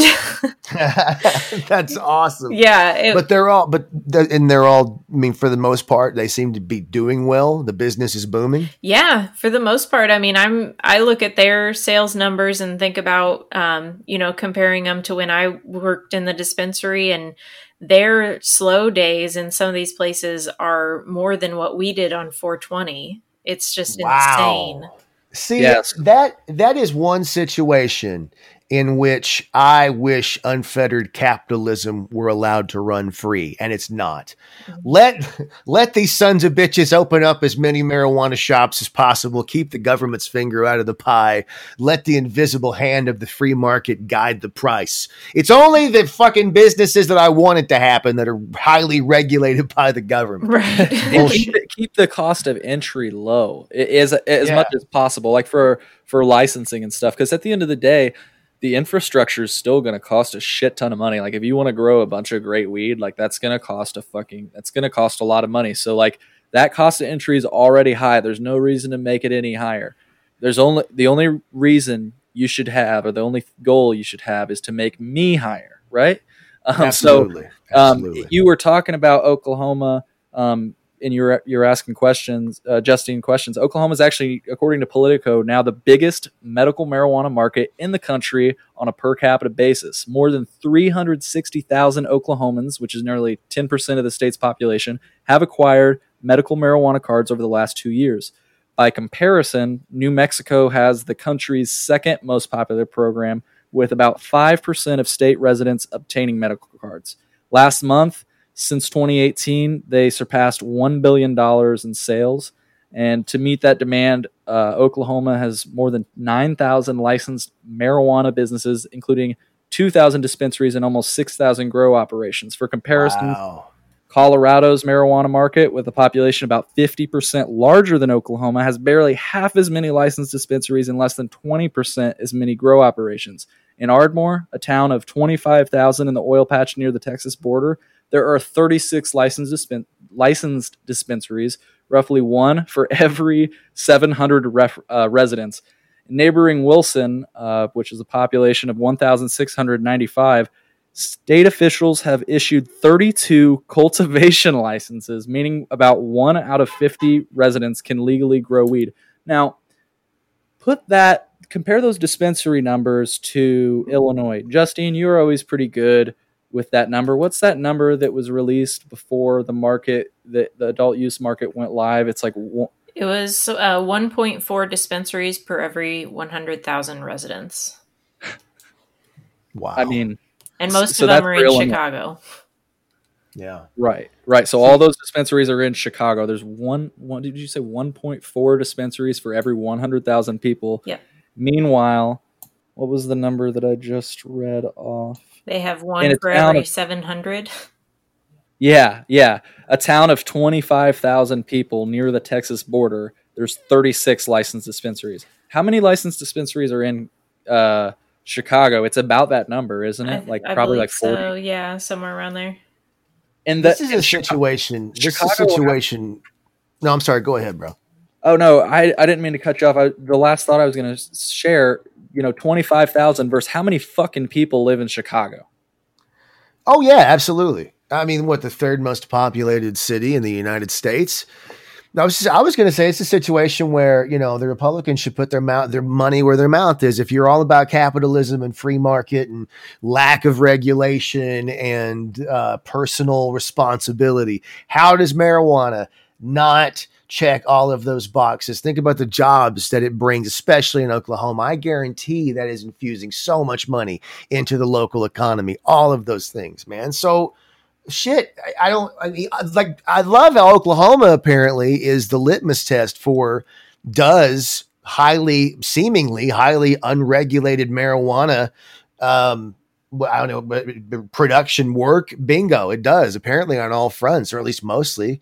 Maybe we need to pull these guys aside and, explain a thing or two to them. Hey man, maybe tell a motherfucker that this candy bar fuck you up, aside from that. See, you bring up an interesting point that I've asked some of my Republican friends before, conservative leaning friends. Why is the platform for Republicans right now not guns and weed? And hear me out on this. It sounds like there's not much of a relation, but there's a question on the federal background check when you want to buy a new gun that says, basically, do you use marijuana? And in Illinois, actually, if you have a medical marijuana card, you cannot buy a gun from a box store anymore. You have to buy it from a person. You have to do it through private sales. So how is like Trump or any like conservative not running right now? Like, I feel like it's an easy gimme. Like you say, it ticks off all the boxes: personal responsibility, like anti-big brother, like let me do it. I'm not hurting you, no, the whole saying. Sorry. It's absolutely. I mean, and again, plus the economy. I mean, all of you can see there right now, black and white, real life examples of how it is benefiting the economy with this free market shit that you're always talking about. Dude, here is an example of all this shit that you're talking about with a cool plant that statistically most of the country are behind. You're right. Bingo. This should be your platform. This should be your not Rudy Giuliani, his face melting next to some drunk chick. And no, that fucking, guns and weed. That I agree. Chick was just a treasure. It's like every week he thinks of something to outdo himself. This is some Andy Kaufman shit. Like at the end of this shit, when Trump is gone, hopefully, if that ever happens, at the end of this shit, if Giuliani came forward and was like, man, you guys know I was fucking with you this whole time, right? I just kept doing shit and you kept falling for. I had my head melting, my face, my hair was melting, and nobody said, "Oh, you got us, Rudy." I had a drunk chick and farted. I farted next to her in court. And nobody understood this was a joke. He did. I love when he shushed outside of a landscaping company. Like, come on. Right. He's just fucking with us. He's fucking with us, man. I just love when he shushed her. Like, if you're saying so much that you need to be shushed by Rudy Giuliani. Dude, a movie came out in which I was trying to pull my dick out around the chick I thought was 15. Come on. I was fucking with you. Dude. That is okay. So if you haven't seen Who Is America, he's Sacha Baron Cohen. It's on Showtime. I'm not seeing this. I need to watch it. Oh my gosh, Kyle Fields, you've got to watch all this tonight. I will give. I have to my fucking Showtime credentials, and you're gonna awesome get in there. I got to see this. So it's crazy what you see. He gets some of these politicians to say and do. I mean, there's actually a Georgia politician that, basically lost he's no longer a politician. Let's just say that. I don't want to spoil it for you. Yeah, well, I saw one of the characters was exactly Freddie Mercury, which made me laugh forever. Like yes. not the way he acted, but his face. It was literally Freddie Mercury. The mask was Freddie Mercury. Right. It's a brilliant show, but I guess what's scary about it and what's scary about that scene in the new Borat movie is like some of the things that you can get. If you can get a politician to come up or you're in a politician's hotel room, I don't know whose hotel room it was, but if you can get into that, like that close to them, and you're a comedian and you've made Ali G and all that shit. Like, I don't know. You got to wonder about who else gets that close to them. Yeah, well, I mean, I think that with Giuliani, thankfully, he didn't have the same detail as maybe a Barack Obama or something. I think I saw an interview with Sacha Baron Cohen where he did have a security guy, and it was like an ex-cop who stood outside of the door. And that's the thing is he stood outside of the door when Giuliani brought this woman into the room. Now, again, I can understand if it is a consensual and I was rich and I had my side piece or whatever. I probably shouldn't have said that. I don't have a side piece. But if you know what I'm saying? Okay, whatever, fine. It's all consensual. But that clearly, I don't know. That's creepy on its own, that this whatever-year-old man is bringing this chick. And maybe even she didn't identify herself to him as 15 in the interview. Okay. But still, this chick is clearly young as hell. And you're going into this room with her. Okay, man, watch the door. Come on. I don't know. Yeah, it's definitely an interesting scene. And I am sorry, I do have to tell you, I'm going to give you guys a little bit because I want you guys to check out Who is America. So a Georgia lawmaker screamed the N-word on Sacha Baron Cohen's show. He's resigned. He had resigned because of it. He not only yelled the N-word, but he bared his buttocks in an effort to turn ISIS terrorist homosexual. So if that's not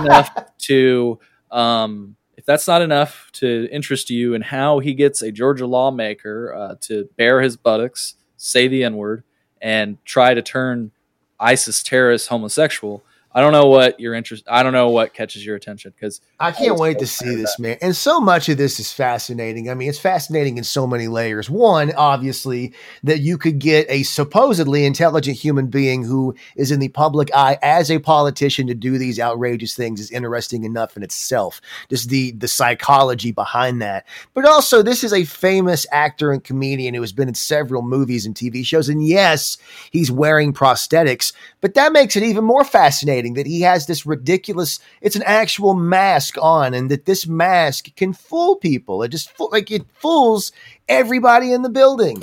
I don't know. It's a masterclass, and how they're able to even set these interviews up in the first place, how they're able to get these celebrities and politicians and normal people to sign these release agreements that even give them the right to this footage because they obviously threaten to sue and all this stuff, but they can't because those are ironclad contracts.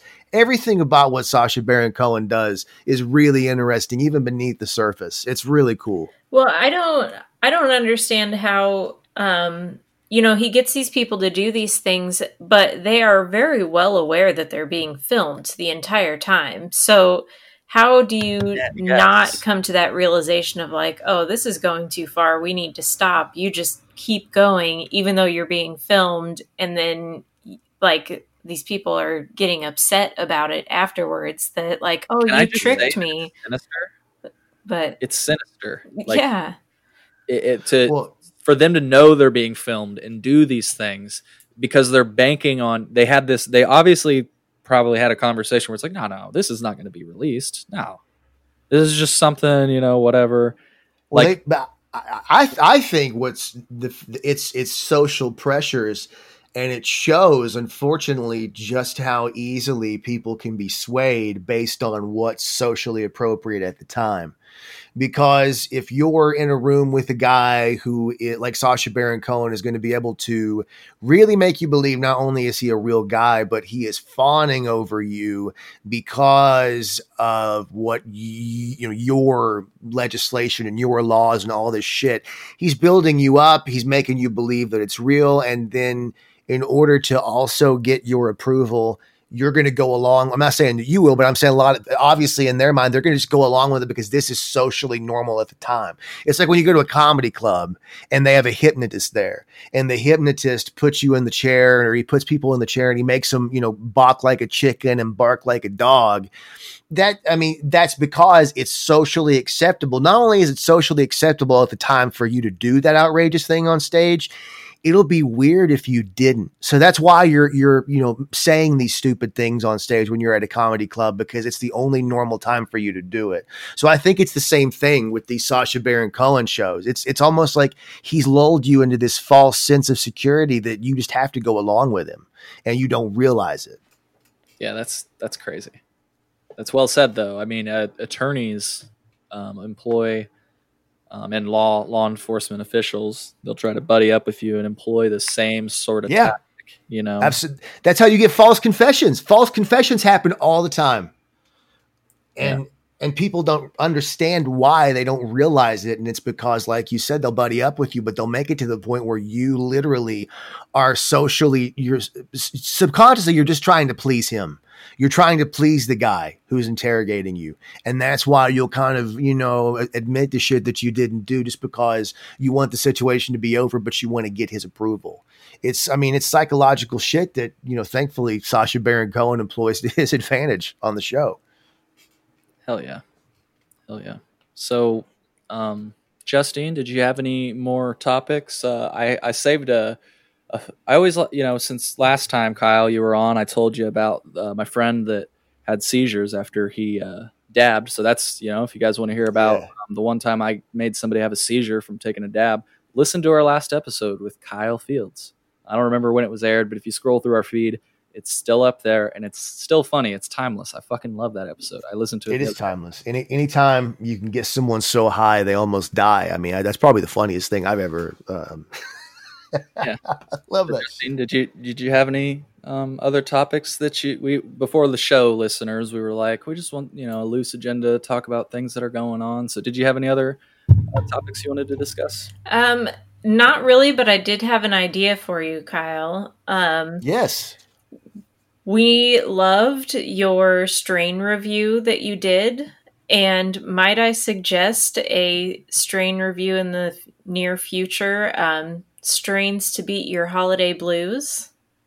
Ooh, that's a good one. I like that. Yeah. That's really good. Yeah. I like that, man. I should do that. And I really appreciate the fact that you liked it. I had a lot of fun with it and I meant to do more, but marijuana. But between the podcast, which I don't even think I've even mentioned the podcast yet, the Obtuse. Yeah, what is your podcast? Between the podcast and doing some sporadic stand up when I can and all the commercials and stuff, I've not really had the chance, and that's the excuse I'm giving myself. But I've been keeping myself busy. But I am going to do another strain review. And I like that idea. I like the idea. I like that we talked earlier about the suppositories. I could just put it.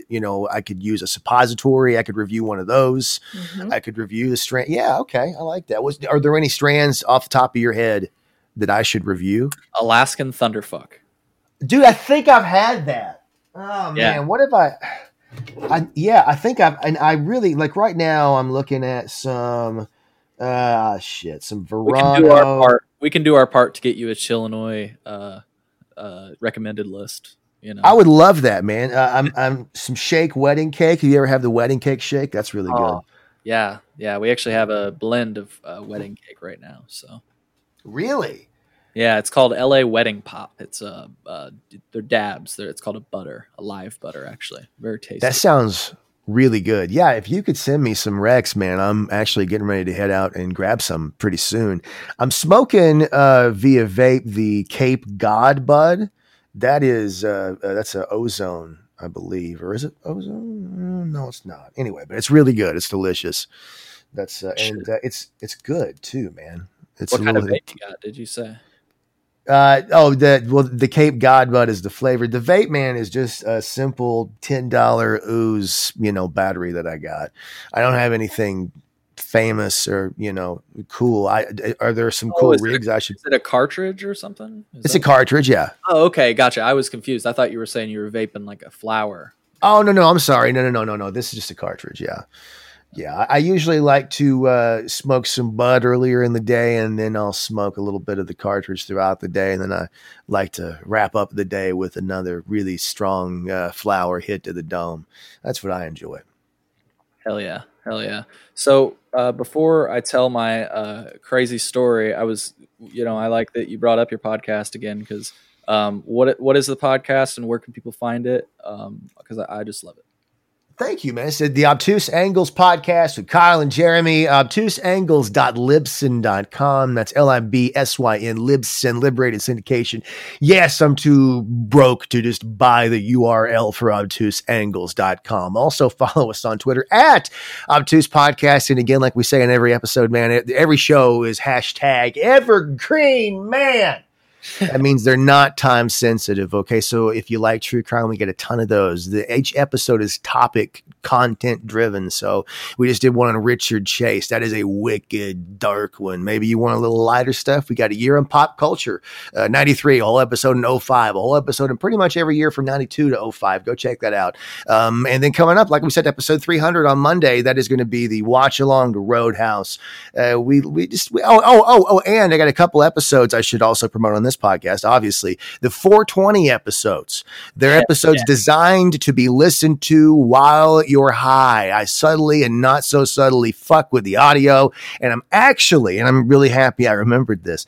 I'm actually going to be going back and remastering, quote unquote, old episodes of the show and I'm going to be designing them all to be listened to while you're high. They're going to be called the 420 remasters of old episodes of the Obtuse Angles. So yeah, I think that sounds like something you would enjoy. We're every single Monday. It doesn't matter if I'm getting married, if Jeremy's dying, we're live. Hit subscribe, obtuseangles.libsyn.com. Again, there you go. Boom. That's my 45-minute plug. Thank you for that. I never knew what you guys meant by each episode is evergreen, and it's true now that you've explained it, because we started listening about just a little bit before I think you went on air, because you had mentioned your podcast. We're like, we got to check this out. And we went back through, and that's one of the things that I kind of worry about with different podcasts, including ours, because ours is like really timely. You know, that's why I love doing episodes with you, because I can post about them again, especially during times like these when people are getting down, because these episodes are truly evergreen. At least most of the topics are. But we went back. I just have to say some of my favorite episodes, the cops episodes. Thank you. Justine, what were I'm trying to think. We listened to the Jeffrey Dahmer episode. Can you think of any other episodes off the top of your head? I'm really high. I know we have checked out the 420 episodes. Yeah, the 420 episode for sure was fucking awesome. And I'm pretty sure that's the one that I thought I was getting pulled over during. I don't mean to spoil one of the parts. No, dude. I was driving, listening to it, and I wasn't high. Justine was high. She said it was kicking. We ended up listening to the rest of it at home while I was high, and it truly was kicking. I don't know if you've ever heard that saying before, Kyle. Dude, thank you, man. Now, you gave me a fucking heart attack on the. So I did that on purpose, and I appreciate that. You're like the fourth person who told me they were high listening to it, and they heard that, and they pulled over on the side of the road, which is great. Yeah. I really, because I put a police siren in it, and I even give it like the Doppler effect, so it sounds real. And I apologize, but it made me laugh. So thank you for that. But no, I'm going to be going back and doing the old episode stuff too. But yeah, evergreen, because I honestly I look at it in a way that if I don't get a lot of downloads one week on an episode, I don't sweat it, because people like you, thankfully, can come back and go, oh shit, Edmund Kemper, I'll listen to this episode.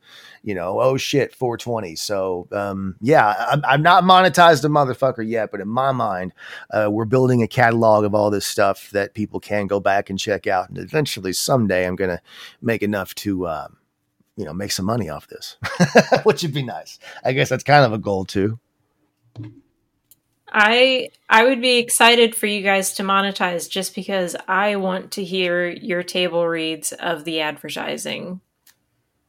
Thank you. You know what? Thank you. I hope I'll shill for anything. Dick pills. I don't care. Blue Chew.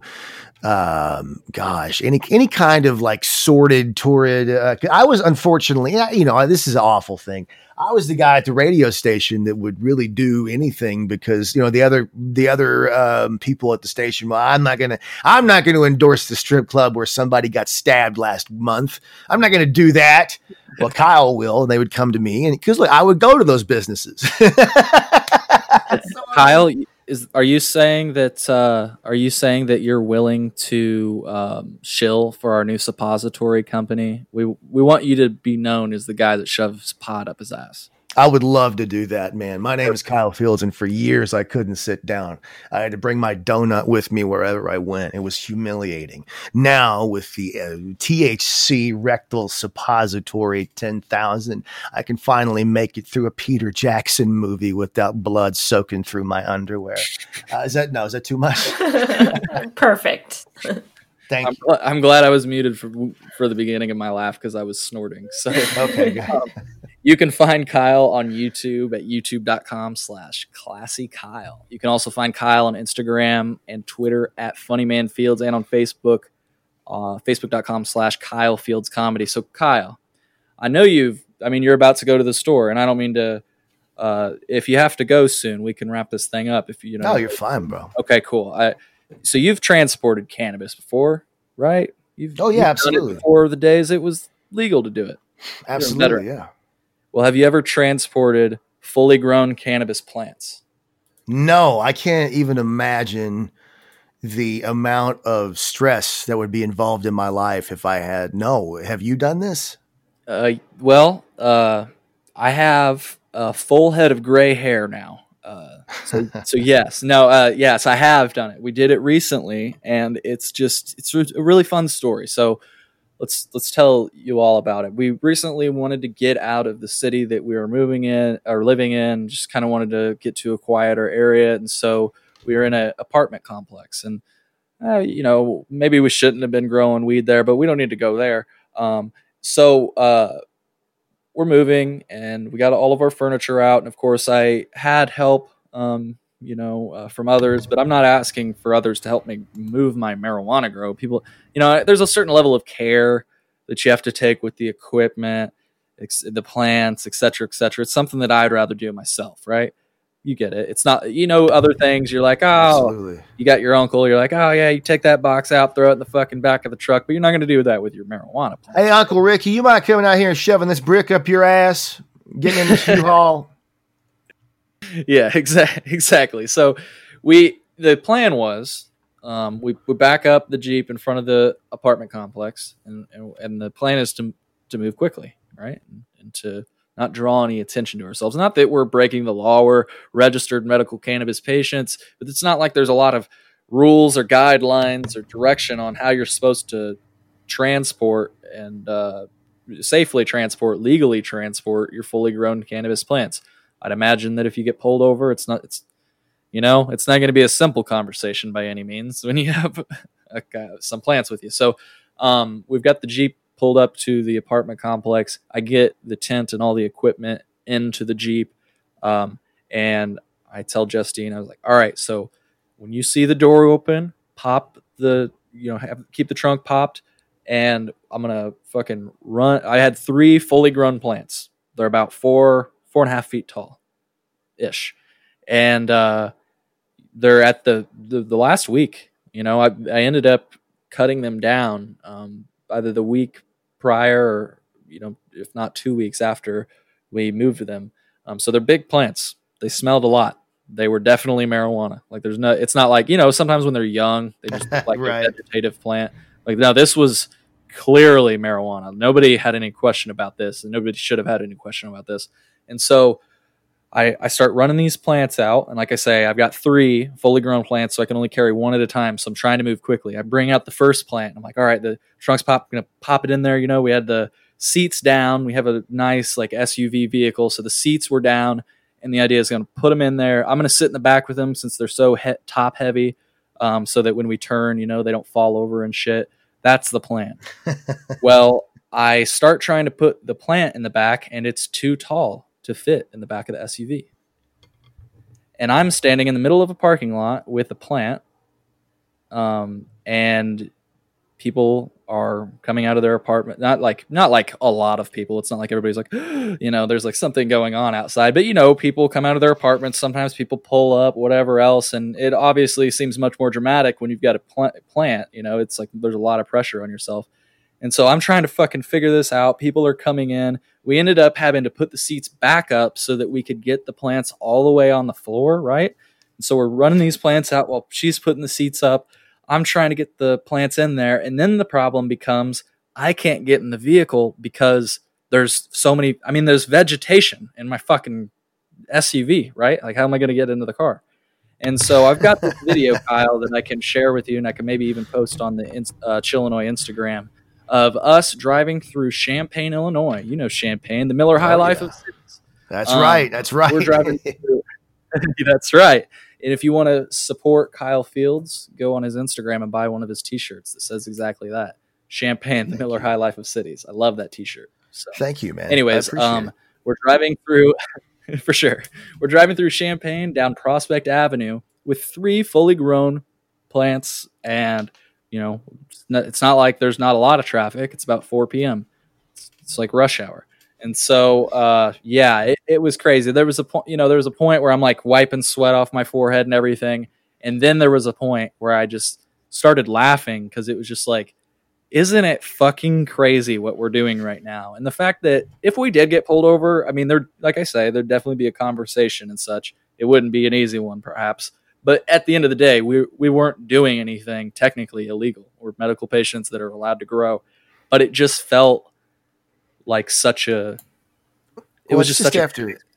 I mean, if you're like me and you're someone, and I'm sure that you were, who enjoyed weed, in high school and, all the years where it was illegal. And not just that. I mean, when you're in high school, and I'm not saying that you should be in high school smoking weed, but plenty of us were.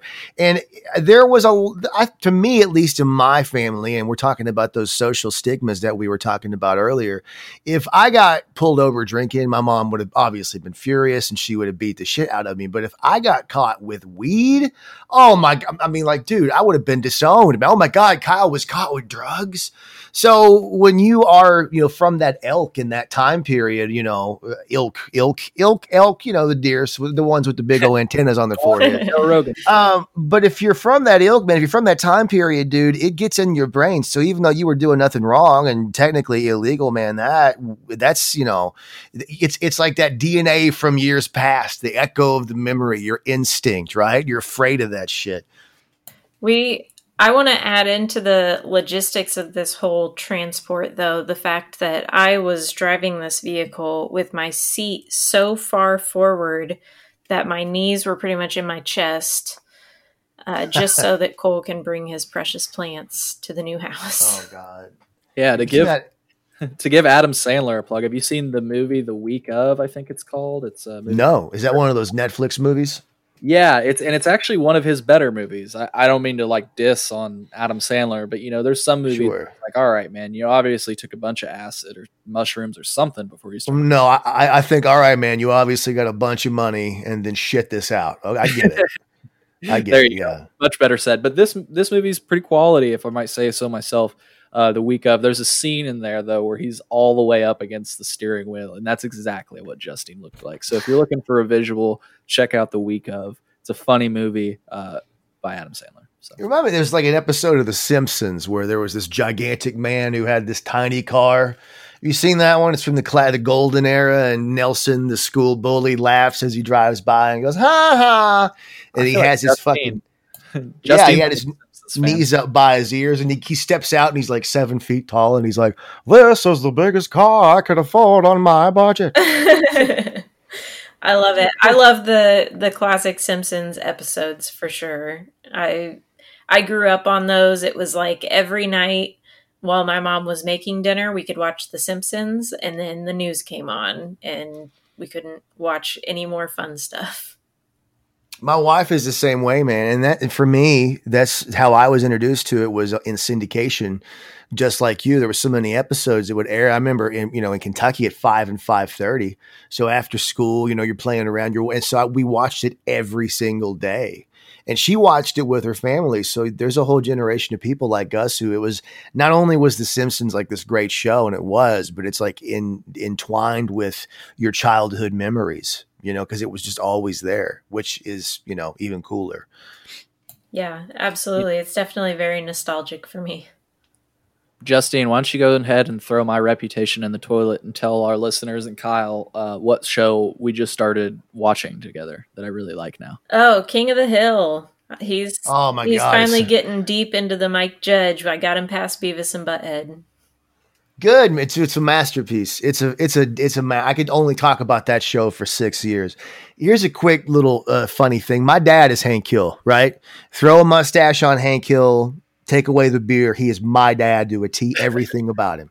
And my dad, it has that temperament. He's an old school mentality. I was Bobby Hill in the sense that he didn't understand me. And I remember, I'll never forget the episode. I swear to God, this is true. The day it aired on Fox that Hank Hill turned 42. My dad turned 42, and I was like, oh my God, this is cosmic. That's amazing. So it's a brilliant show. Oh, it's so good. It's so perfect. Yeah. I've always loved Beavis and Butthead. Apparently that show's coming back. Did you know that, Kyle?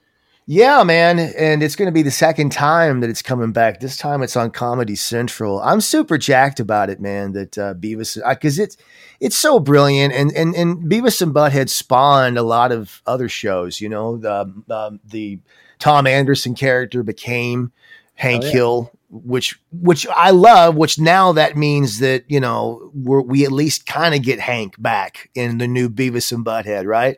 It's going to be weird seeing the character that became Hank now be that character again after Hank. That's going to be cool. I love it. I love Mike Judge. Like you said, Office Space. God, I even like The Good Family, his short-lived one-season ABC sitcom that basically was the hippie teacher from Beavis and Butthead. It was like the liberal King of the Hill. It ran very short, but I like that show too. I've never seen that or even heard of it. I'll have to check. Nobody saw it. Yeah, it was they made it and then it got bad reviews and then ABC dumped it over a summer. They aired a whole season over like 2 months and then never talked about it again. But it's worth checking out just to see a Mike Judge show that no one's ever heard of that was, you know. But that's kind of the Mike Judge spirit. Everything he makes, the network buries. I mean, Office Space, it made no money until it went to DVD. Idiocracy, it was supposed to get a wide release and it didn't. It got released to like one theater in California and then went straight to DVD and then it blew the fuck up. You know, that's just kind of the Mike Judge just gets fucked, but it makes him more enduring. I like him. Yeah, I really liked Silicon Valley on HBO. I thought Dude, I've never seen it. I've heard it's like the one thing he's made that I've not seen. Man, Kyle, do I need to? I know you're unemployed. Do I need to get you my HBO credentials too? You know what? I got another guy, so I'm cool there. Don't worry about that. Okay, cool. And I know I can give you shit because you're a comedian. So I hope. Oh, absolutely, bro. Yeah, man. No, that's how we grew up, busting each other's balls. I like it. Really quick, I just wanted to give our community a plug because this whole operation is it's critical to community input, and some of the feedback we've gotten.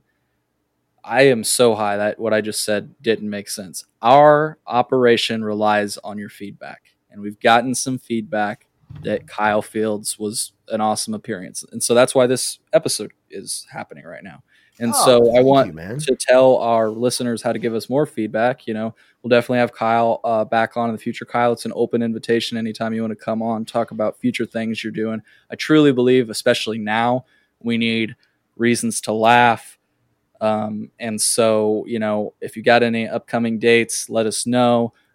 Again, check out Kyle's episode or a podcast, The Obtuse Angles. But I wanted to give the community an avenue to give us feedback. So, Justine, how can our community give us feedback? I say it all the time. They can go to chillinois.net/podcast and scroll down to the Be Heard button. And you'll also find a phone number on there at which you can text us or leave us a voicemail and we'll read it on air and answer your questions. Yeah, or you can send us an email. We actually just got an email last night.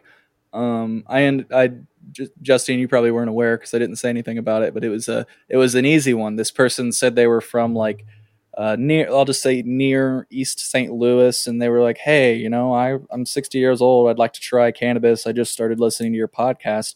How do I buy weed in the state of Illinois?" And I said, "Well, if you got an ID, go to these 2 dispensaries that are near you, and you're 60 years old, man. You can buy weed. You know, have fun." He did mention that he had a qualifying condition, so I said, hook up with Dr. Lee. That's another plug for our podcast yesterday. Dr. Lee's an awesome doctor that can get you your medical cannabis card at a really cheap price. They do it through telemedicine, super easy process. And if you're scared about the doctor's appointment because you're high all the time and you're paranoid, listen to the podcasts we've done with Dr. Lee because he's fucking cool. He smokes weed. He says it himself. He smokes weed. So you shouldn't be worried about getting your medical card from Dr. Lee.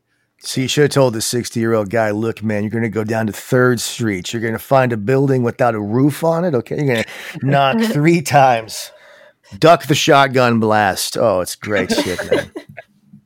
They got good shit. It's just sketchy. Yeah, like the episode of King of the Hill where Hank buys the crack, right? Goddamn, that's a great one. Come on.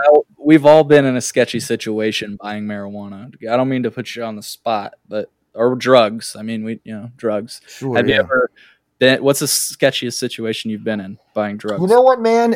This is actually a story that isn't exactly marijuana, but The sketchiest situation I was ever in, a buddy of mine and myself were just leaving a Buffalo Wild Wings when these two, look, I'm going to have to be kind, lesbian crack whores. That's what they were. And again, they were wonderful human beings, I'm sure, but they were crack prostitute ladies of the night. So they asked, hey, can you pick me up? Can you give us a ride?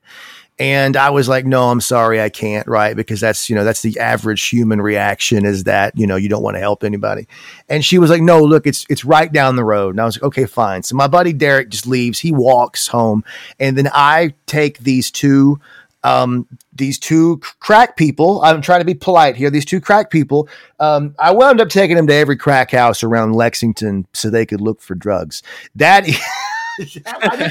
and I did. It wasn't like I wanted to. It was like, so at first they start fighting in my car after we go to the first crack house, right? And I didn't, because she wanted to buy crack and she didn't say it was crack, but it was definitely crack. And then her girlfriend is behind me in the car and she goes, don't let her make you drive around all night looking for crack. And I'm like, what crack? And then she comes back and she's like, oh no, my friend wasn't here. And I'm like, I just saw you talk to the guy. No, we got to go down the road.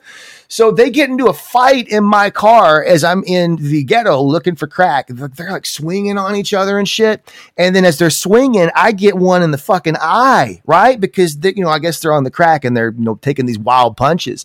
And one of them goes, oh, look what you made me do. You made me punch Lyle. I'm like, Lyle? I'm not. So finally I drop one of them off and then I drop the other one off. And then she's like, don't you leave. I have this purse. And she leaves the purse in the car, right, as a way of making me stay, wait her out. And as I'm waiting in the sketchiest part of the sketchiest neighborhood in Lexington, I see two guys come up on either side of the car and I take the fuck off, right? I'm terrified. And I just so happened to see a cop and I'm like, thank God. And I stop and I explain to the cop what happened. I'm like, I didn't say the drug thing, but he could deduce it. And the reason I did that was because I gave the cop the purse. I'm like, look, I'm not stealing this. I am just, this is what happened. And he goes, son, you should never pick up a stranger. And I said, you're right. And he said, because you could be sodomized. And I was like, what? Why did he just look at me and assume that out of all the things that could happen, should you pick a stranger up, driving them to crack houses, being shot, being robbed, being punched by one in a lesbian tickle fight, not sodomized. Good Lord. He says, so there you go. Says, boy, that skin is way too supple to be out in this neighborhood. That's what, he was licking his lips as he that skin is way too supple. I like that. I wouldn't make it a day in jail. I would not.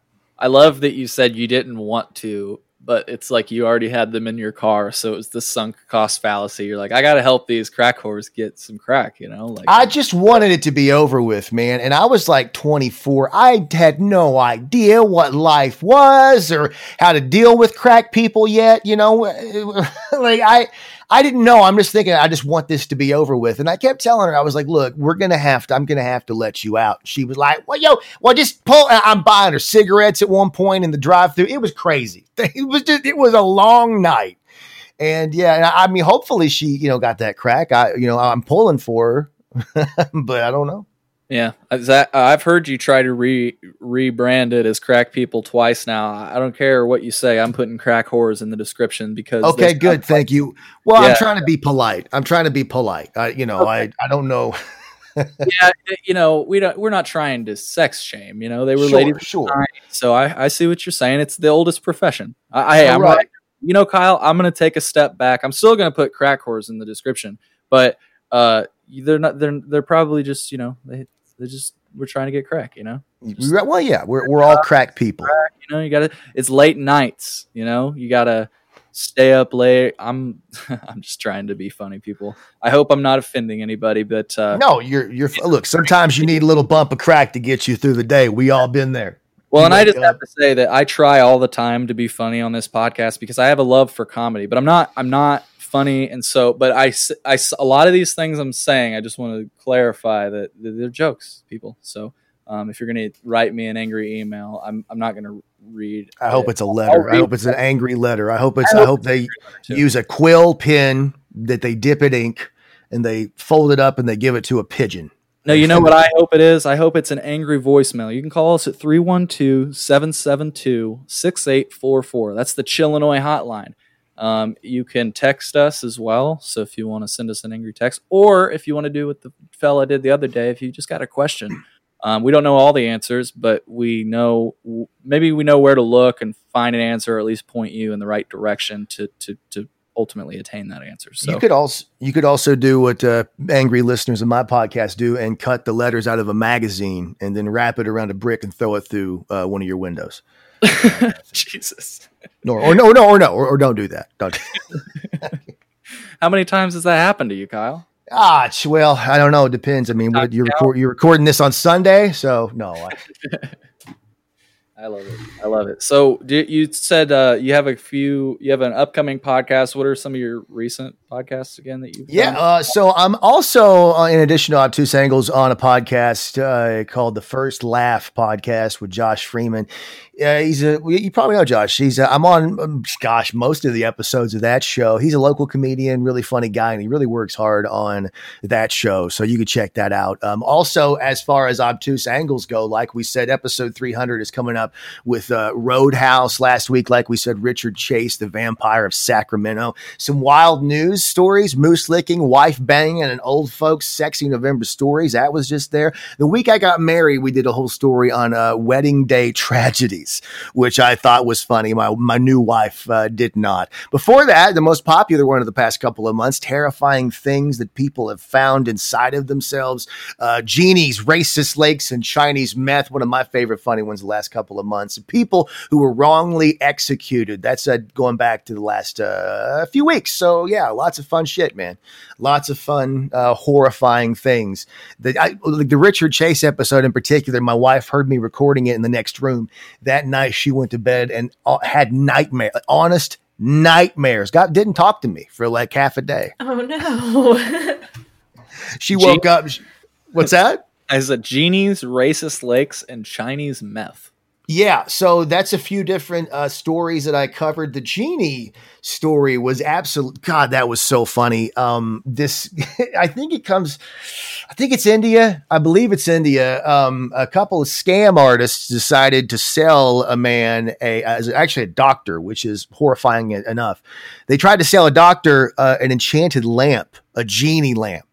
And he was like, "What are you talking about? Obviously, genies aren't real." And the guy was like, "Oh, really?" And then he rubbed the lamp, and another man dressed up as a genie popped out. It said, "I'm a genie." And then he sold him the lamp, and then he took it home. And when he rubbed it, he was like, "Oh, I got scammed." Which there shouldn't be laws against that. I'm sorry. If you're that stupid, come on. He was like, It makes perfect sense that this human-sized genie requires a human-sized lamp. That's absolutely feasible. Well, it was magic. It was magic. There was a punishment for this? Is that what you said? There's a Did you say there was a law against this or something? Well, he was suing him, and he's trying to find the guy, but apparently the dude sold him the magic lamp and jumped town. So, gotcha. I was gonna say, if there was like, I must have misheard you. If there was a law against that, I was like, how are these televangelists doing it still? They're fucking selling an invisible product every night. They're like, come on, give us your money. This is India. I mean, now you're talking U.S. There's so many laws to protect those Kenneth Copeland sons of bitches. God, one of my favorite videos I've ever seen. You know, Kenneth Copeland, the freaky televangelist. There's a recent video where they have like a heavy metal soundtrack under him talking. Yeah. He is the like the rich son of a bitch, that shyster, that asshole, that guy who said that he had to spend all of his church money to buy a jet from Tyler Perry because he didn't want to be in a regular plane with demons. Some regular people are demons. One of my favorite videos is one of the chicks from my Inside Edition goes and interviews him. And there is like about a 15-minute uncut interview where this brilliant woman who's a reporter whose own father was a preacher and knows the Bible is trying to interview this guy and be like, come on, why are you so evil? Right? But she doesn't say it. She's very polite about it. And to see this evil, cartoonishly evil villain of a man look at her with these creepy dead eyes. And it's, I don't know, get high and watch it. Kenneth Copeland, I think it's Inside Edition. Him justifying a plane for 15 minutes is the creepiest thing, but it's crazy. You can't stop watching it.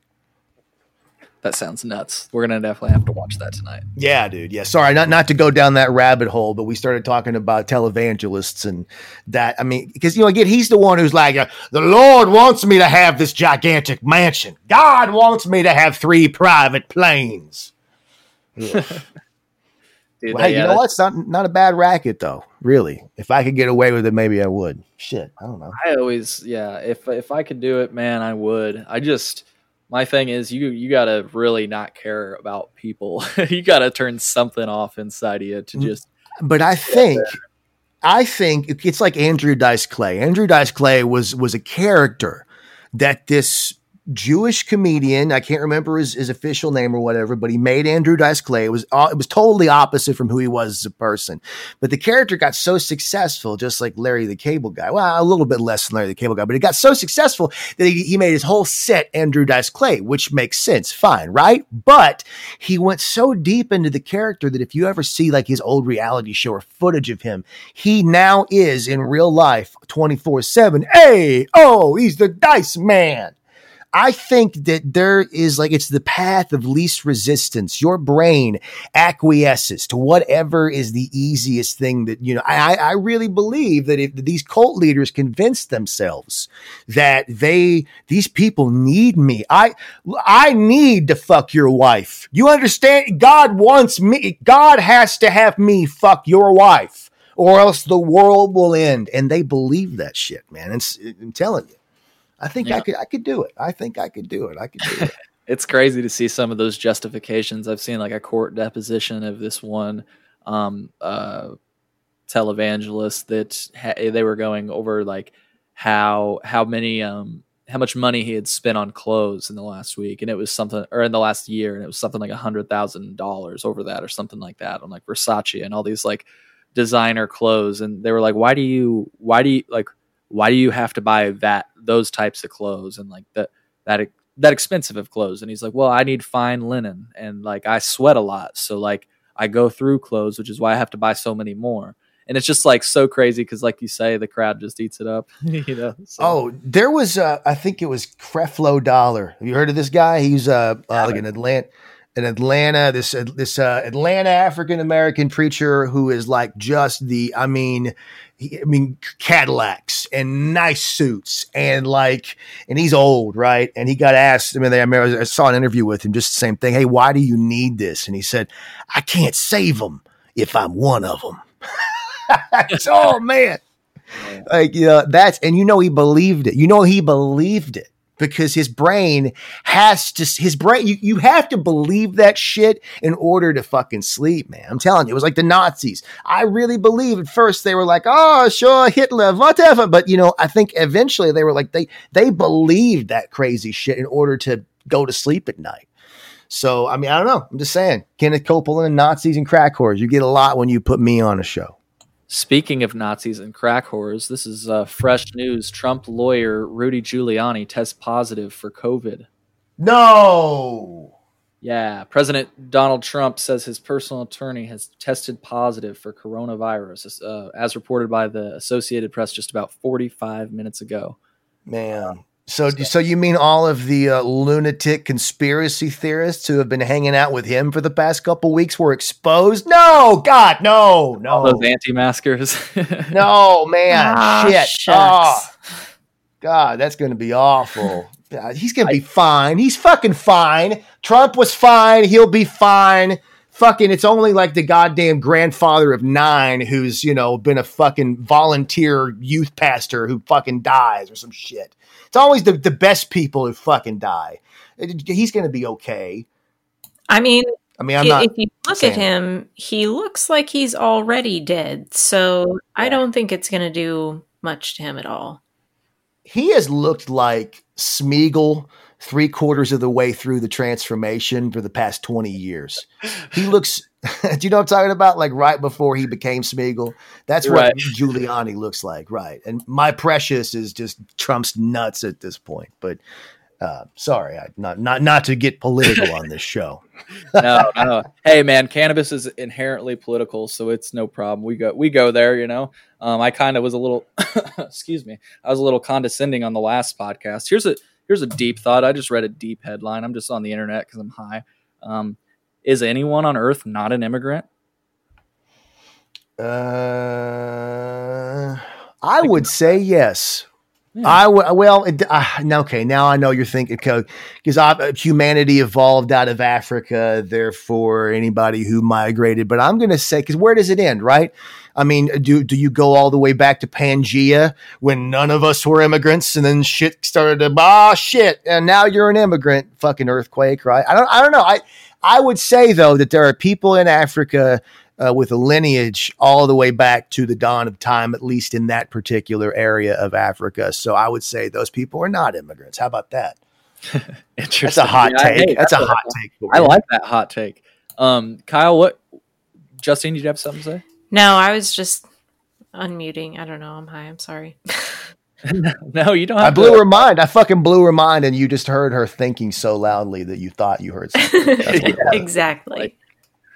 So reported 6 hours ago, a Staten Island bar general manager was arrested after defying closure again. This has nothing to do with cannabis. Again, we're just high reading the news headlines just to try to give you guys a laugh, See, those are, man, that is such a complicated situation too, because I understand the left's side on stories like this, and I understand the right side on stories like this. I understand that we are in the middle of this evil pandemic, and if your society and community is deemed that and by the way, scientists too have deemed that the only way to stop the spread of this vicious fucking disease is to close these places. I get that, but fuck, I'm not justifying it, but let's not pretend like in many of these situations, these aren't guys who don't have money. And if they don't fucking open up on their family owned business, they're not going to be able to pay their fucking mortgage or what the fuck ever. Right. So I at least understand both sides of that, of a guy going, all right, look, I can close, but I can wake up, I can fucking open my business and pay my rent this month, and my kid's not going to be homeless. I don't know. So that's something I see both. Yeah, I definitely see both sides of that. Because the thing is, like, if you're going to tell people that they can't work anymore, like, you have to provide them with some support during bingo. Like,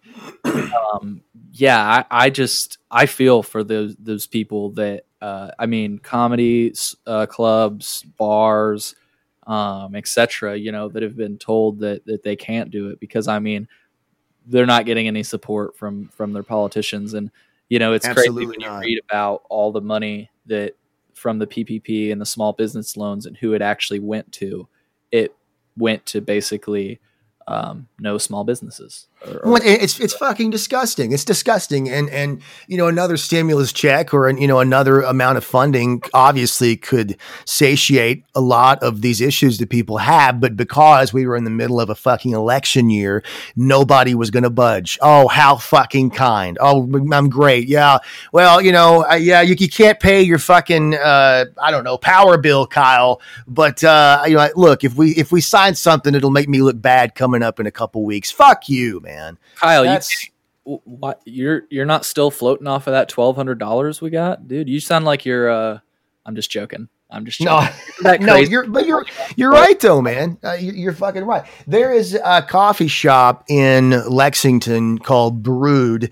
They actually did sell alcohol there too. They just lost their liquor license because they have defied the governor's orders to shut the business down. And a lot of people who are very liberal, again, I'm a liberal guy on my Facebook page, like, yeah, fuck these guys. They should go to jail, blah, blah, blah. But then you read the statement from the business, and it's a guy who owns it. And he's like, 3 years ago, I was homeless, and I told myself I would never let that happen to me or my kids again. So, and again, I'm not saying he's right, but you kind of see, oh, this isn't just some greedy asshole who is opening his shit up. It's a little more complicated than that. Right. So, and when your establishment is retrofitted to do one thing, which is to serve drinks and serve food and have that environment, this is the first time in history that I am, again, I'm not well read by any means. I just Google shit and I sound smart, or I'd like to think I sound smart. But I would say this is probably the first time in history where you're just like a business is told, like, you have to shut down. Like, why? Well, just because you I mean, it's a public health thing, but like just because you have to right now, and we'll let you know when you can open. And by the way, we're not going to help you at all. Yeah. You just need to That's the fucked up thing, man. I mean, and again, you know, I mean, it really goes to show, I mean, how fucking everything is connected, man. It's like a food chain, because what happens when Green Certified West, the car lot, had to close, and then they're not getting as many people, and then they're not putting money towards advertising for Newhoff Media, which is where I worked. And then I remember every stop set, every break, every commercial break that we went to on the radio station I worked at, I would see Green Certified West, a spot, everyone, Green Certified West. And I remember the first day that I went to work and I saw that spot was red, meaning that that spot was scheduled, but it had gotten pulled. I was like, oh no. And 2 days later, I lost my job. So, I mean, it's just, I don't know. It's like all of these things affect everything else. Obviously, I know that we're all high and I'm explaining how an economy works in 2020, but it just really goes to show how unforeseen fuckery can occur in situations like this. And it is complicated. You know, I'll cap this conversation.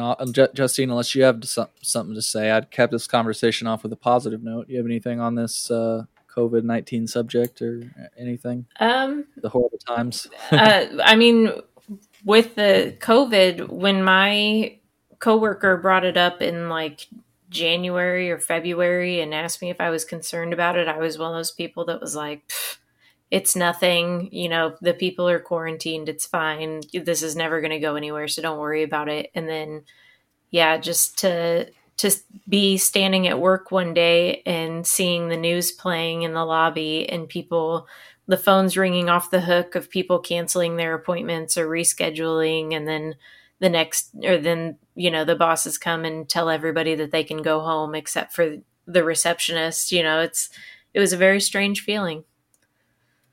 Yeah. Yeah. And I think as Americans, I mean, you just, at least I know, I can speak for myself. I didn't think anything like this could ever happen, No. right? I thought that if something affects our economy, obviously it's going to be some sort of fucking, you know, financial crisis like in 2007 that I still don't honestly understand. I thought it would be something like that. I thought, you know, if something were to affect our way of life, I can see a war. Okay, somebody invades us, that'll be shitty, but that's my brain can foresee that.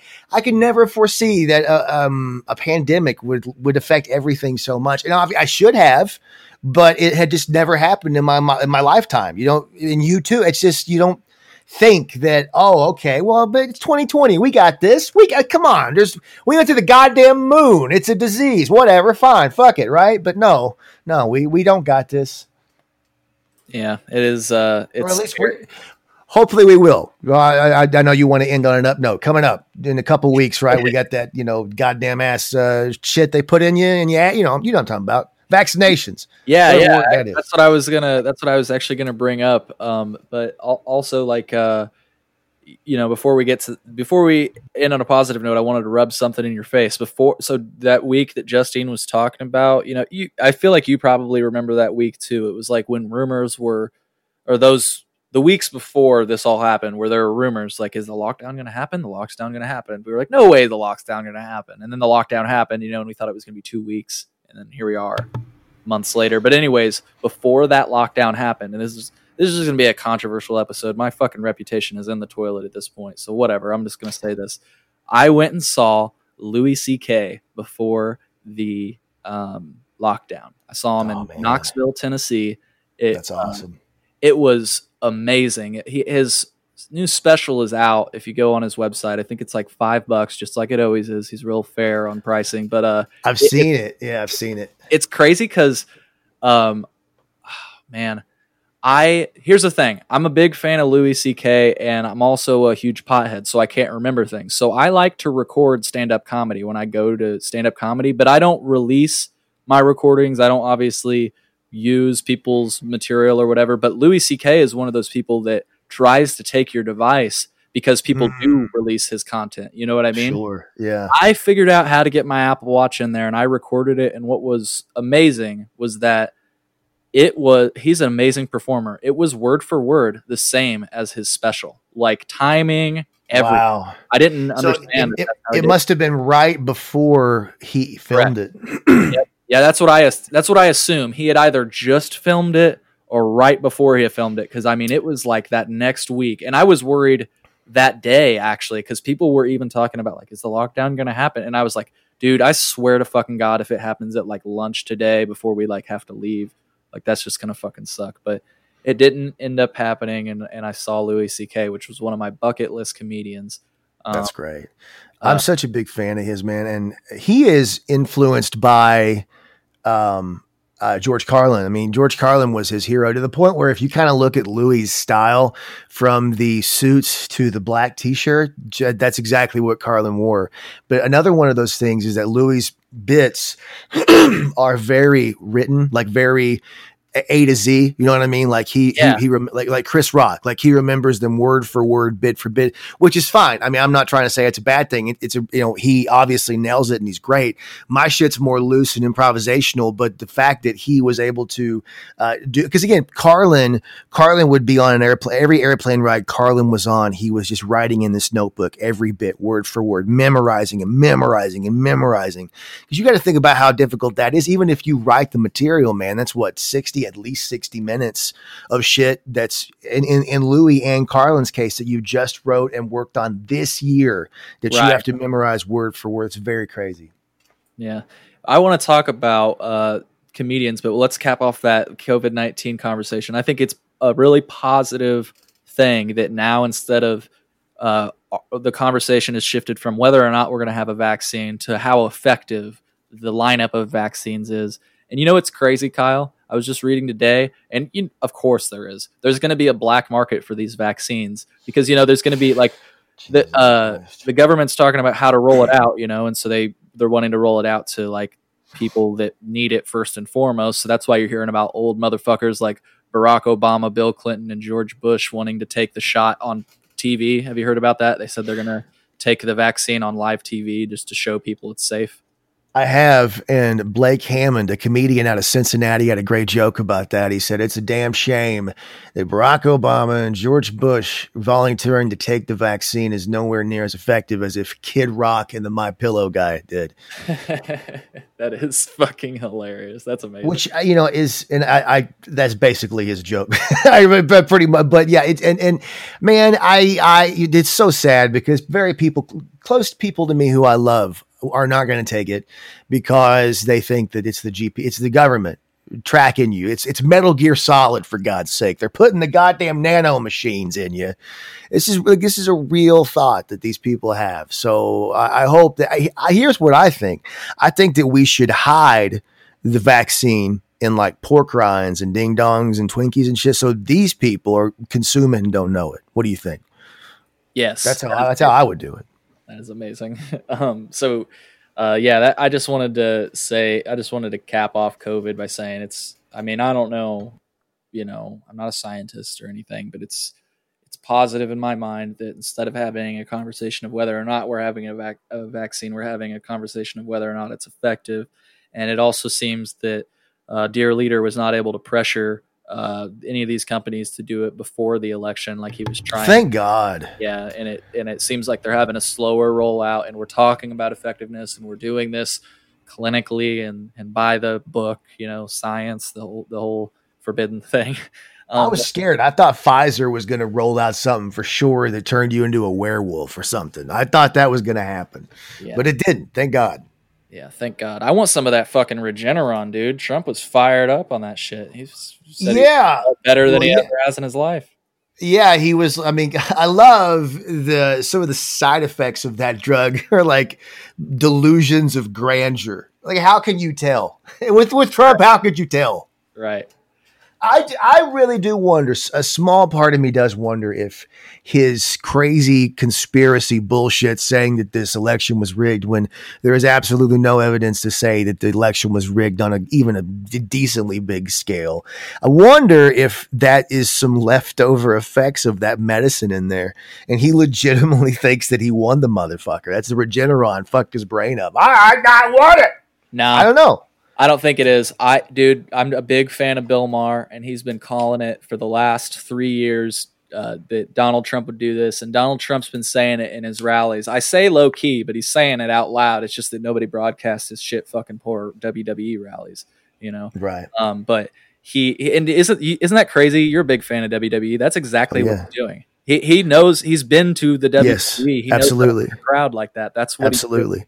Yeah, no, actually, CNN had a great article a couple of months ago about how Donald Trump learned from WWE. Donald Trump, unbeknownst to a lot of people, is a WWE Hall of Famer, and that's because of his involvement in some of the biggest matches ever. 2007 Vince McMahon hair versus hair match. That was the biggest selling wrestling pay-per-view of all time until about 2012 when Rock and Cena beat it. But he also, Trump Plaza hosted WrestleMania in 4 and 5, and he's friends with Vince McMahon and his Vince McMahon's wife, Linda McMahon, who was a longtime CEO of the company, was on Trump's cabinet, was in the cabinet.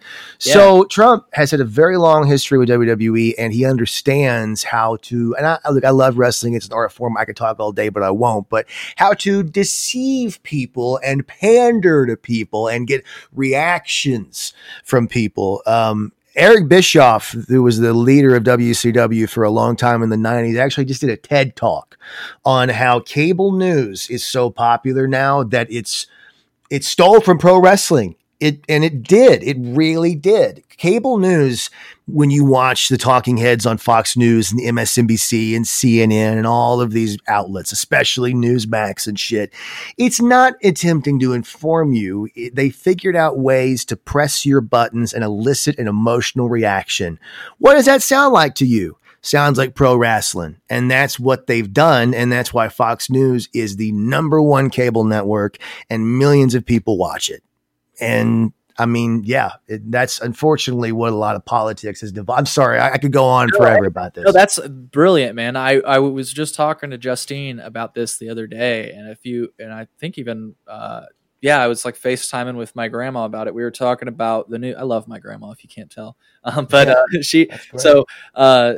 we were talking about, like, I can't even stand watching the news anymore because you get on it and it's like this monologue. It's not even the news anymore. It's not like today there was a crash and like this many people died and, this company shut down because of whatever. It's like this dude and it depends on which side of the aisle you're talking on. And it's almost like he's doing like, what is that called when you rap without a beat? It's like a cappella stand-up comedy. You know what I mean? Spoken. Oh, I got you. Yeah, no, yeah. It's like spoken word, that kind of stuff. Yeah, it's depressing. Look, it's depressing, and I know that you don't want to fucking wrap the show up with something sad, but my wife, her parents are both very conservative and love them, but my wife saw both of them watching Newsmax, and whereas at least Fox News attempts to take these supposed facts and spin them in a way, Newsmax just makes up the facts. It just does. Whereas Fox News is, hey, look, the election probably wasn't rigged. I'm not defending Fox News; it's a piece of shit. And MSNBC is a piece of shit and it's dividing this country, but at least it's not bald-faced, outright, this shit didn't happen lies. Whereas Newsmax doesn't give a fuck, right? And now the problem isn't that we're all consuming the same facts with different slants. Motherfuckers are consuming different facts. So, right? But I don't know. I'm sorry. I'm high too, and I've gone down the rabbit hole and I'm bitching. I apologize. You're okay. I can spin it back positive. I wanted to talk about comedians. Who are some of the like biggest name comedians you've ever seen live? I'll just start, I guess, if you wanted to think about it. Joe Rogan, Ron White, like I said, Louis C.K., Jim Gaffigan.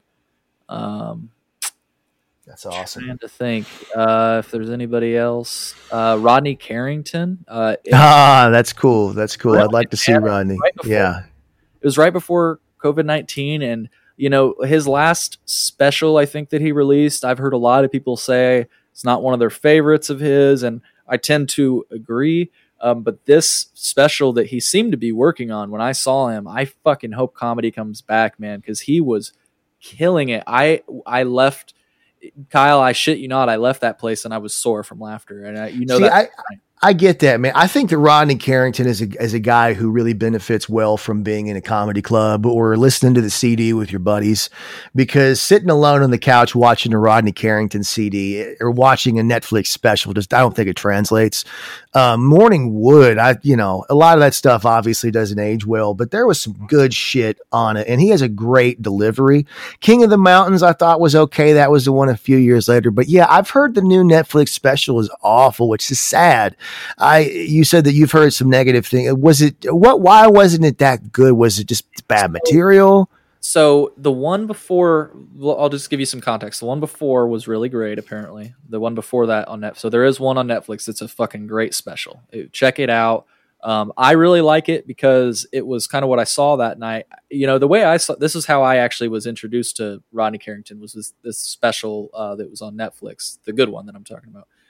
He didn't do a lot of the musical stuff. I'm honestly, Justine can tell you this, I'm not huge into like musical. I'm not either. Offerman, and I didn't know that he was a performer. That's a name that I forgot.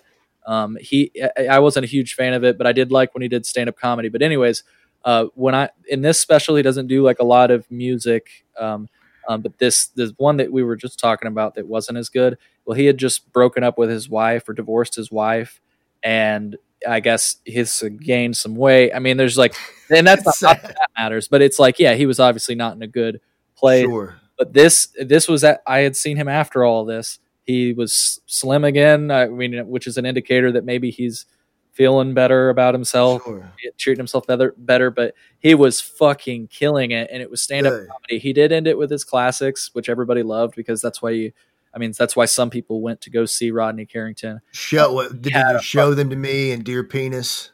Yes, yeah, and he Titties and Beer, yeah, all the classics. So, yeah, man. Now I've saw Leno at the Springfield Auditorium, and he's a fucking pro, man. I grew up watching Leno, and even though, he wasn't the best comedian. He was great. He was great live. And I could go into that, but I won't. But I saw, Leno and Doug Stanhope. That was awesome. I've opened for Pauly Shore in Springfield. I've opened for a few. It's so funny. Pauly Shore is the biggest name I could think of. Tim, off of who is he? Pauly Shore, he was huge in the 80s and 90s. He was an MTV VJ. He was in a bunch of movies. Son-in-Law, Biodome, a bunch of shitty movies. But Encino Man, the Goofy movie. He was the voice of the kid in that. Son-in-Law is the one I know. Hell yeah, dude, that's awesome. Yeah, Tim Meadows, the dude on SNL that was in there, the black dude in SNL in the 90s, basically the guy that was on there forever. I love Tim Meadows. Dude, that was great. Mick Foley, as far as wrestling wise, Tom Green opened for him. I actually got to hang out with Tom Green and get high with Tom Green and go to Taco Bell and go to the bar. And it was maybe the best night of my life. Is he super weird in real life, or is he pretty normal? You know what, man? He's a little guarded, I think. And the first time that I met him on the radio station, he was nice. And then we did this hangout where some listeners got to hang out with him. And then I was, I guess, the chaperone. And he was the coolest motherfucker in the whole world. Like, he's a little weird. That's just him. He's just a little weird. But he was so nice, man. Like, he smoked weed with all of us. We went out to the bar and he bought everyone a pizza. And then he started like performing, but not in an annoying way. It was like he could tell in Lexington in 2012, all the people that were my age. So they all grew up with him. And there began to be a line that formed like it was Disney World of people getting his autograph for free in the bar. And he signed autographs. He took pictures. It was like he loved it. He loved talking to people.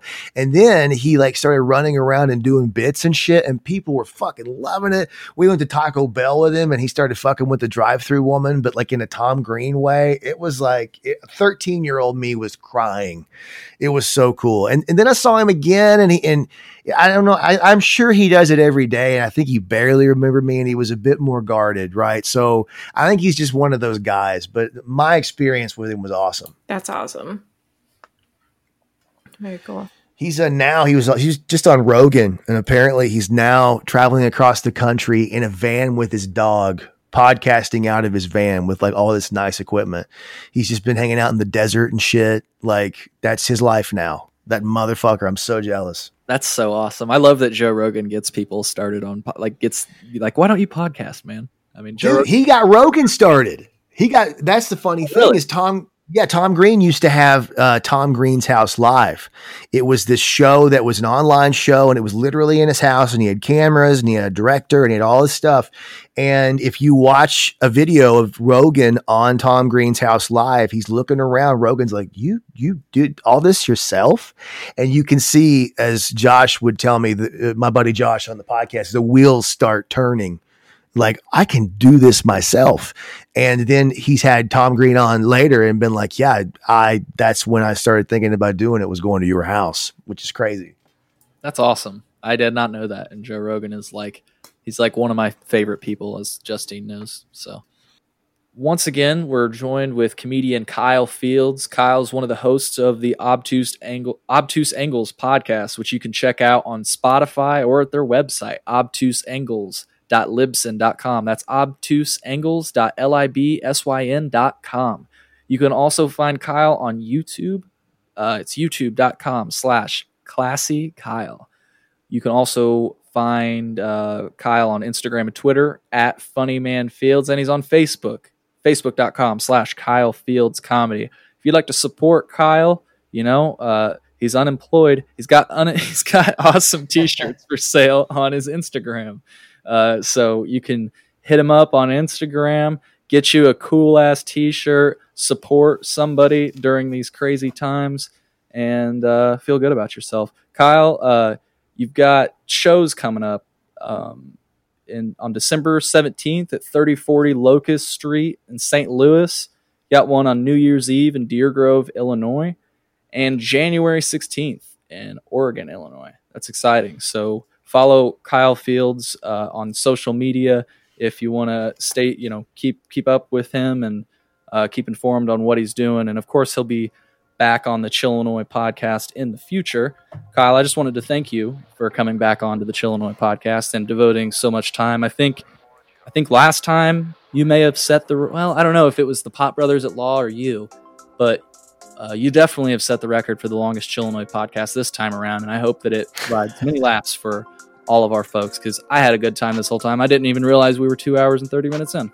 I love it, man. Well, thank you. I've had a good time. I'll come back, and then we'll do a 6-hour one. Hell yeah. We'll set the record again. That's right. Sounds good. I like it. Yeah. I mean, we could talk about the continent shifting, probably do a good 2.5 hours on that. Yeah. Just the continents. Yeah, sure. We can do that. Yeah. Yeah. We'll break it down. We'll get into the economy, all that shit that we know all so much about, right? So definitely right. Absolutely. I want to remind you guys that this podcast happened not only because Kyle's a fucking awesome dude, but because you guys were like, you guys said that. You gave us that feedback. You're like, Kyle's awesome. We want him on again. He entertained us. We needed it. We were smoking, laughing, having a good time. So if you want to provide us feedback, go to chillinois.net/podcast. If you scroll down, there's a button that says Be Heard. If you click on that button, it'll take you to a page with all of our contact info. It's got our phone number. You can call us, leave a voicemail. We'll play it on the show if you want us to. You can text us. You can email us. Reach out. We love feedback. It ultimately drives what we do for this podcast. So, Kyle, thanks again for coming on air, and we'll definitely reach out to you here in the future. Absolutely, man. Can't wait to come back. Thank you so much. Yeah, I really appreciate it. It's always fun to talk to you. I had a blast, man. I always do. Actually, you know what? We always close out a podcast by taking a hit with our users. You got a bowl or anything that you got your? I do, man. I got my my Cape Godberry cartridge right in front of me, man. Let's do it. Get some legal marijuana and close out this show. Oops. Cheers, folks. Cheers. Cheers. Oh, I was. He always hits it too hard. Thanks for saying what I was trying to say. I got you. It's good for you. It means it's working. That's right. The old saying. It's like when the alcohol burns a wound. there you go. I think the saying for weed that's similar to if you don't cough, you don't get off, right? There you go. That's exactly right. Same thing with sex. Take it easy, Chillinois. It's Kyle, Justine, and Cole in the Chillinois podcast. Bye.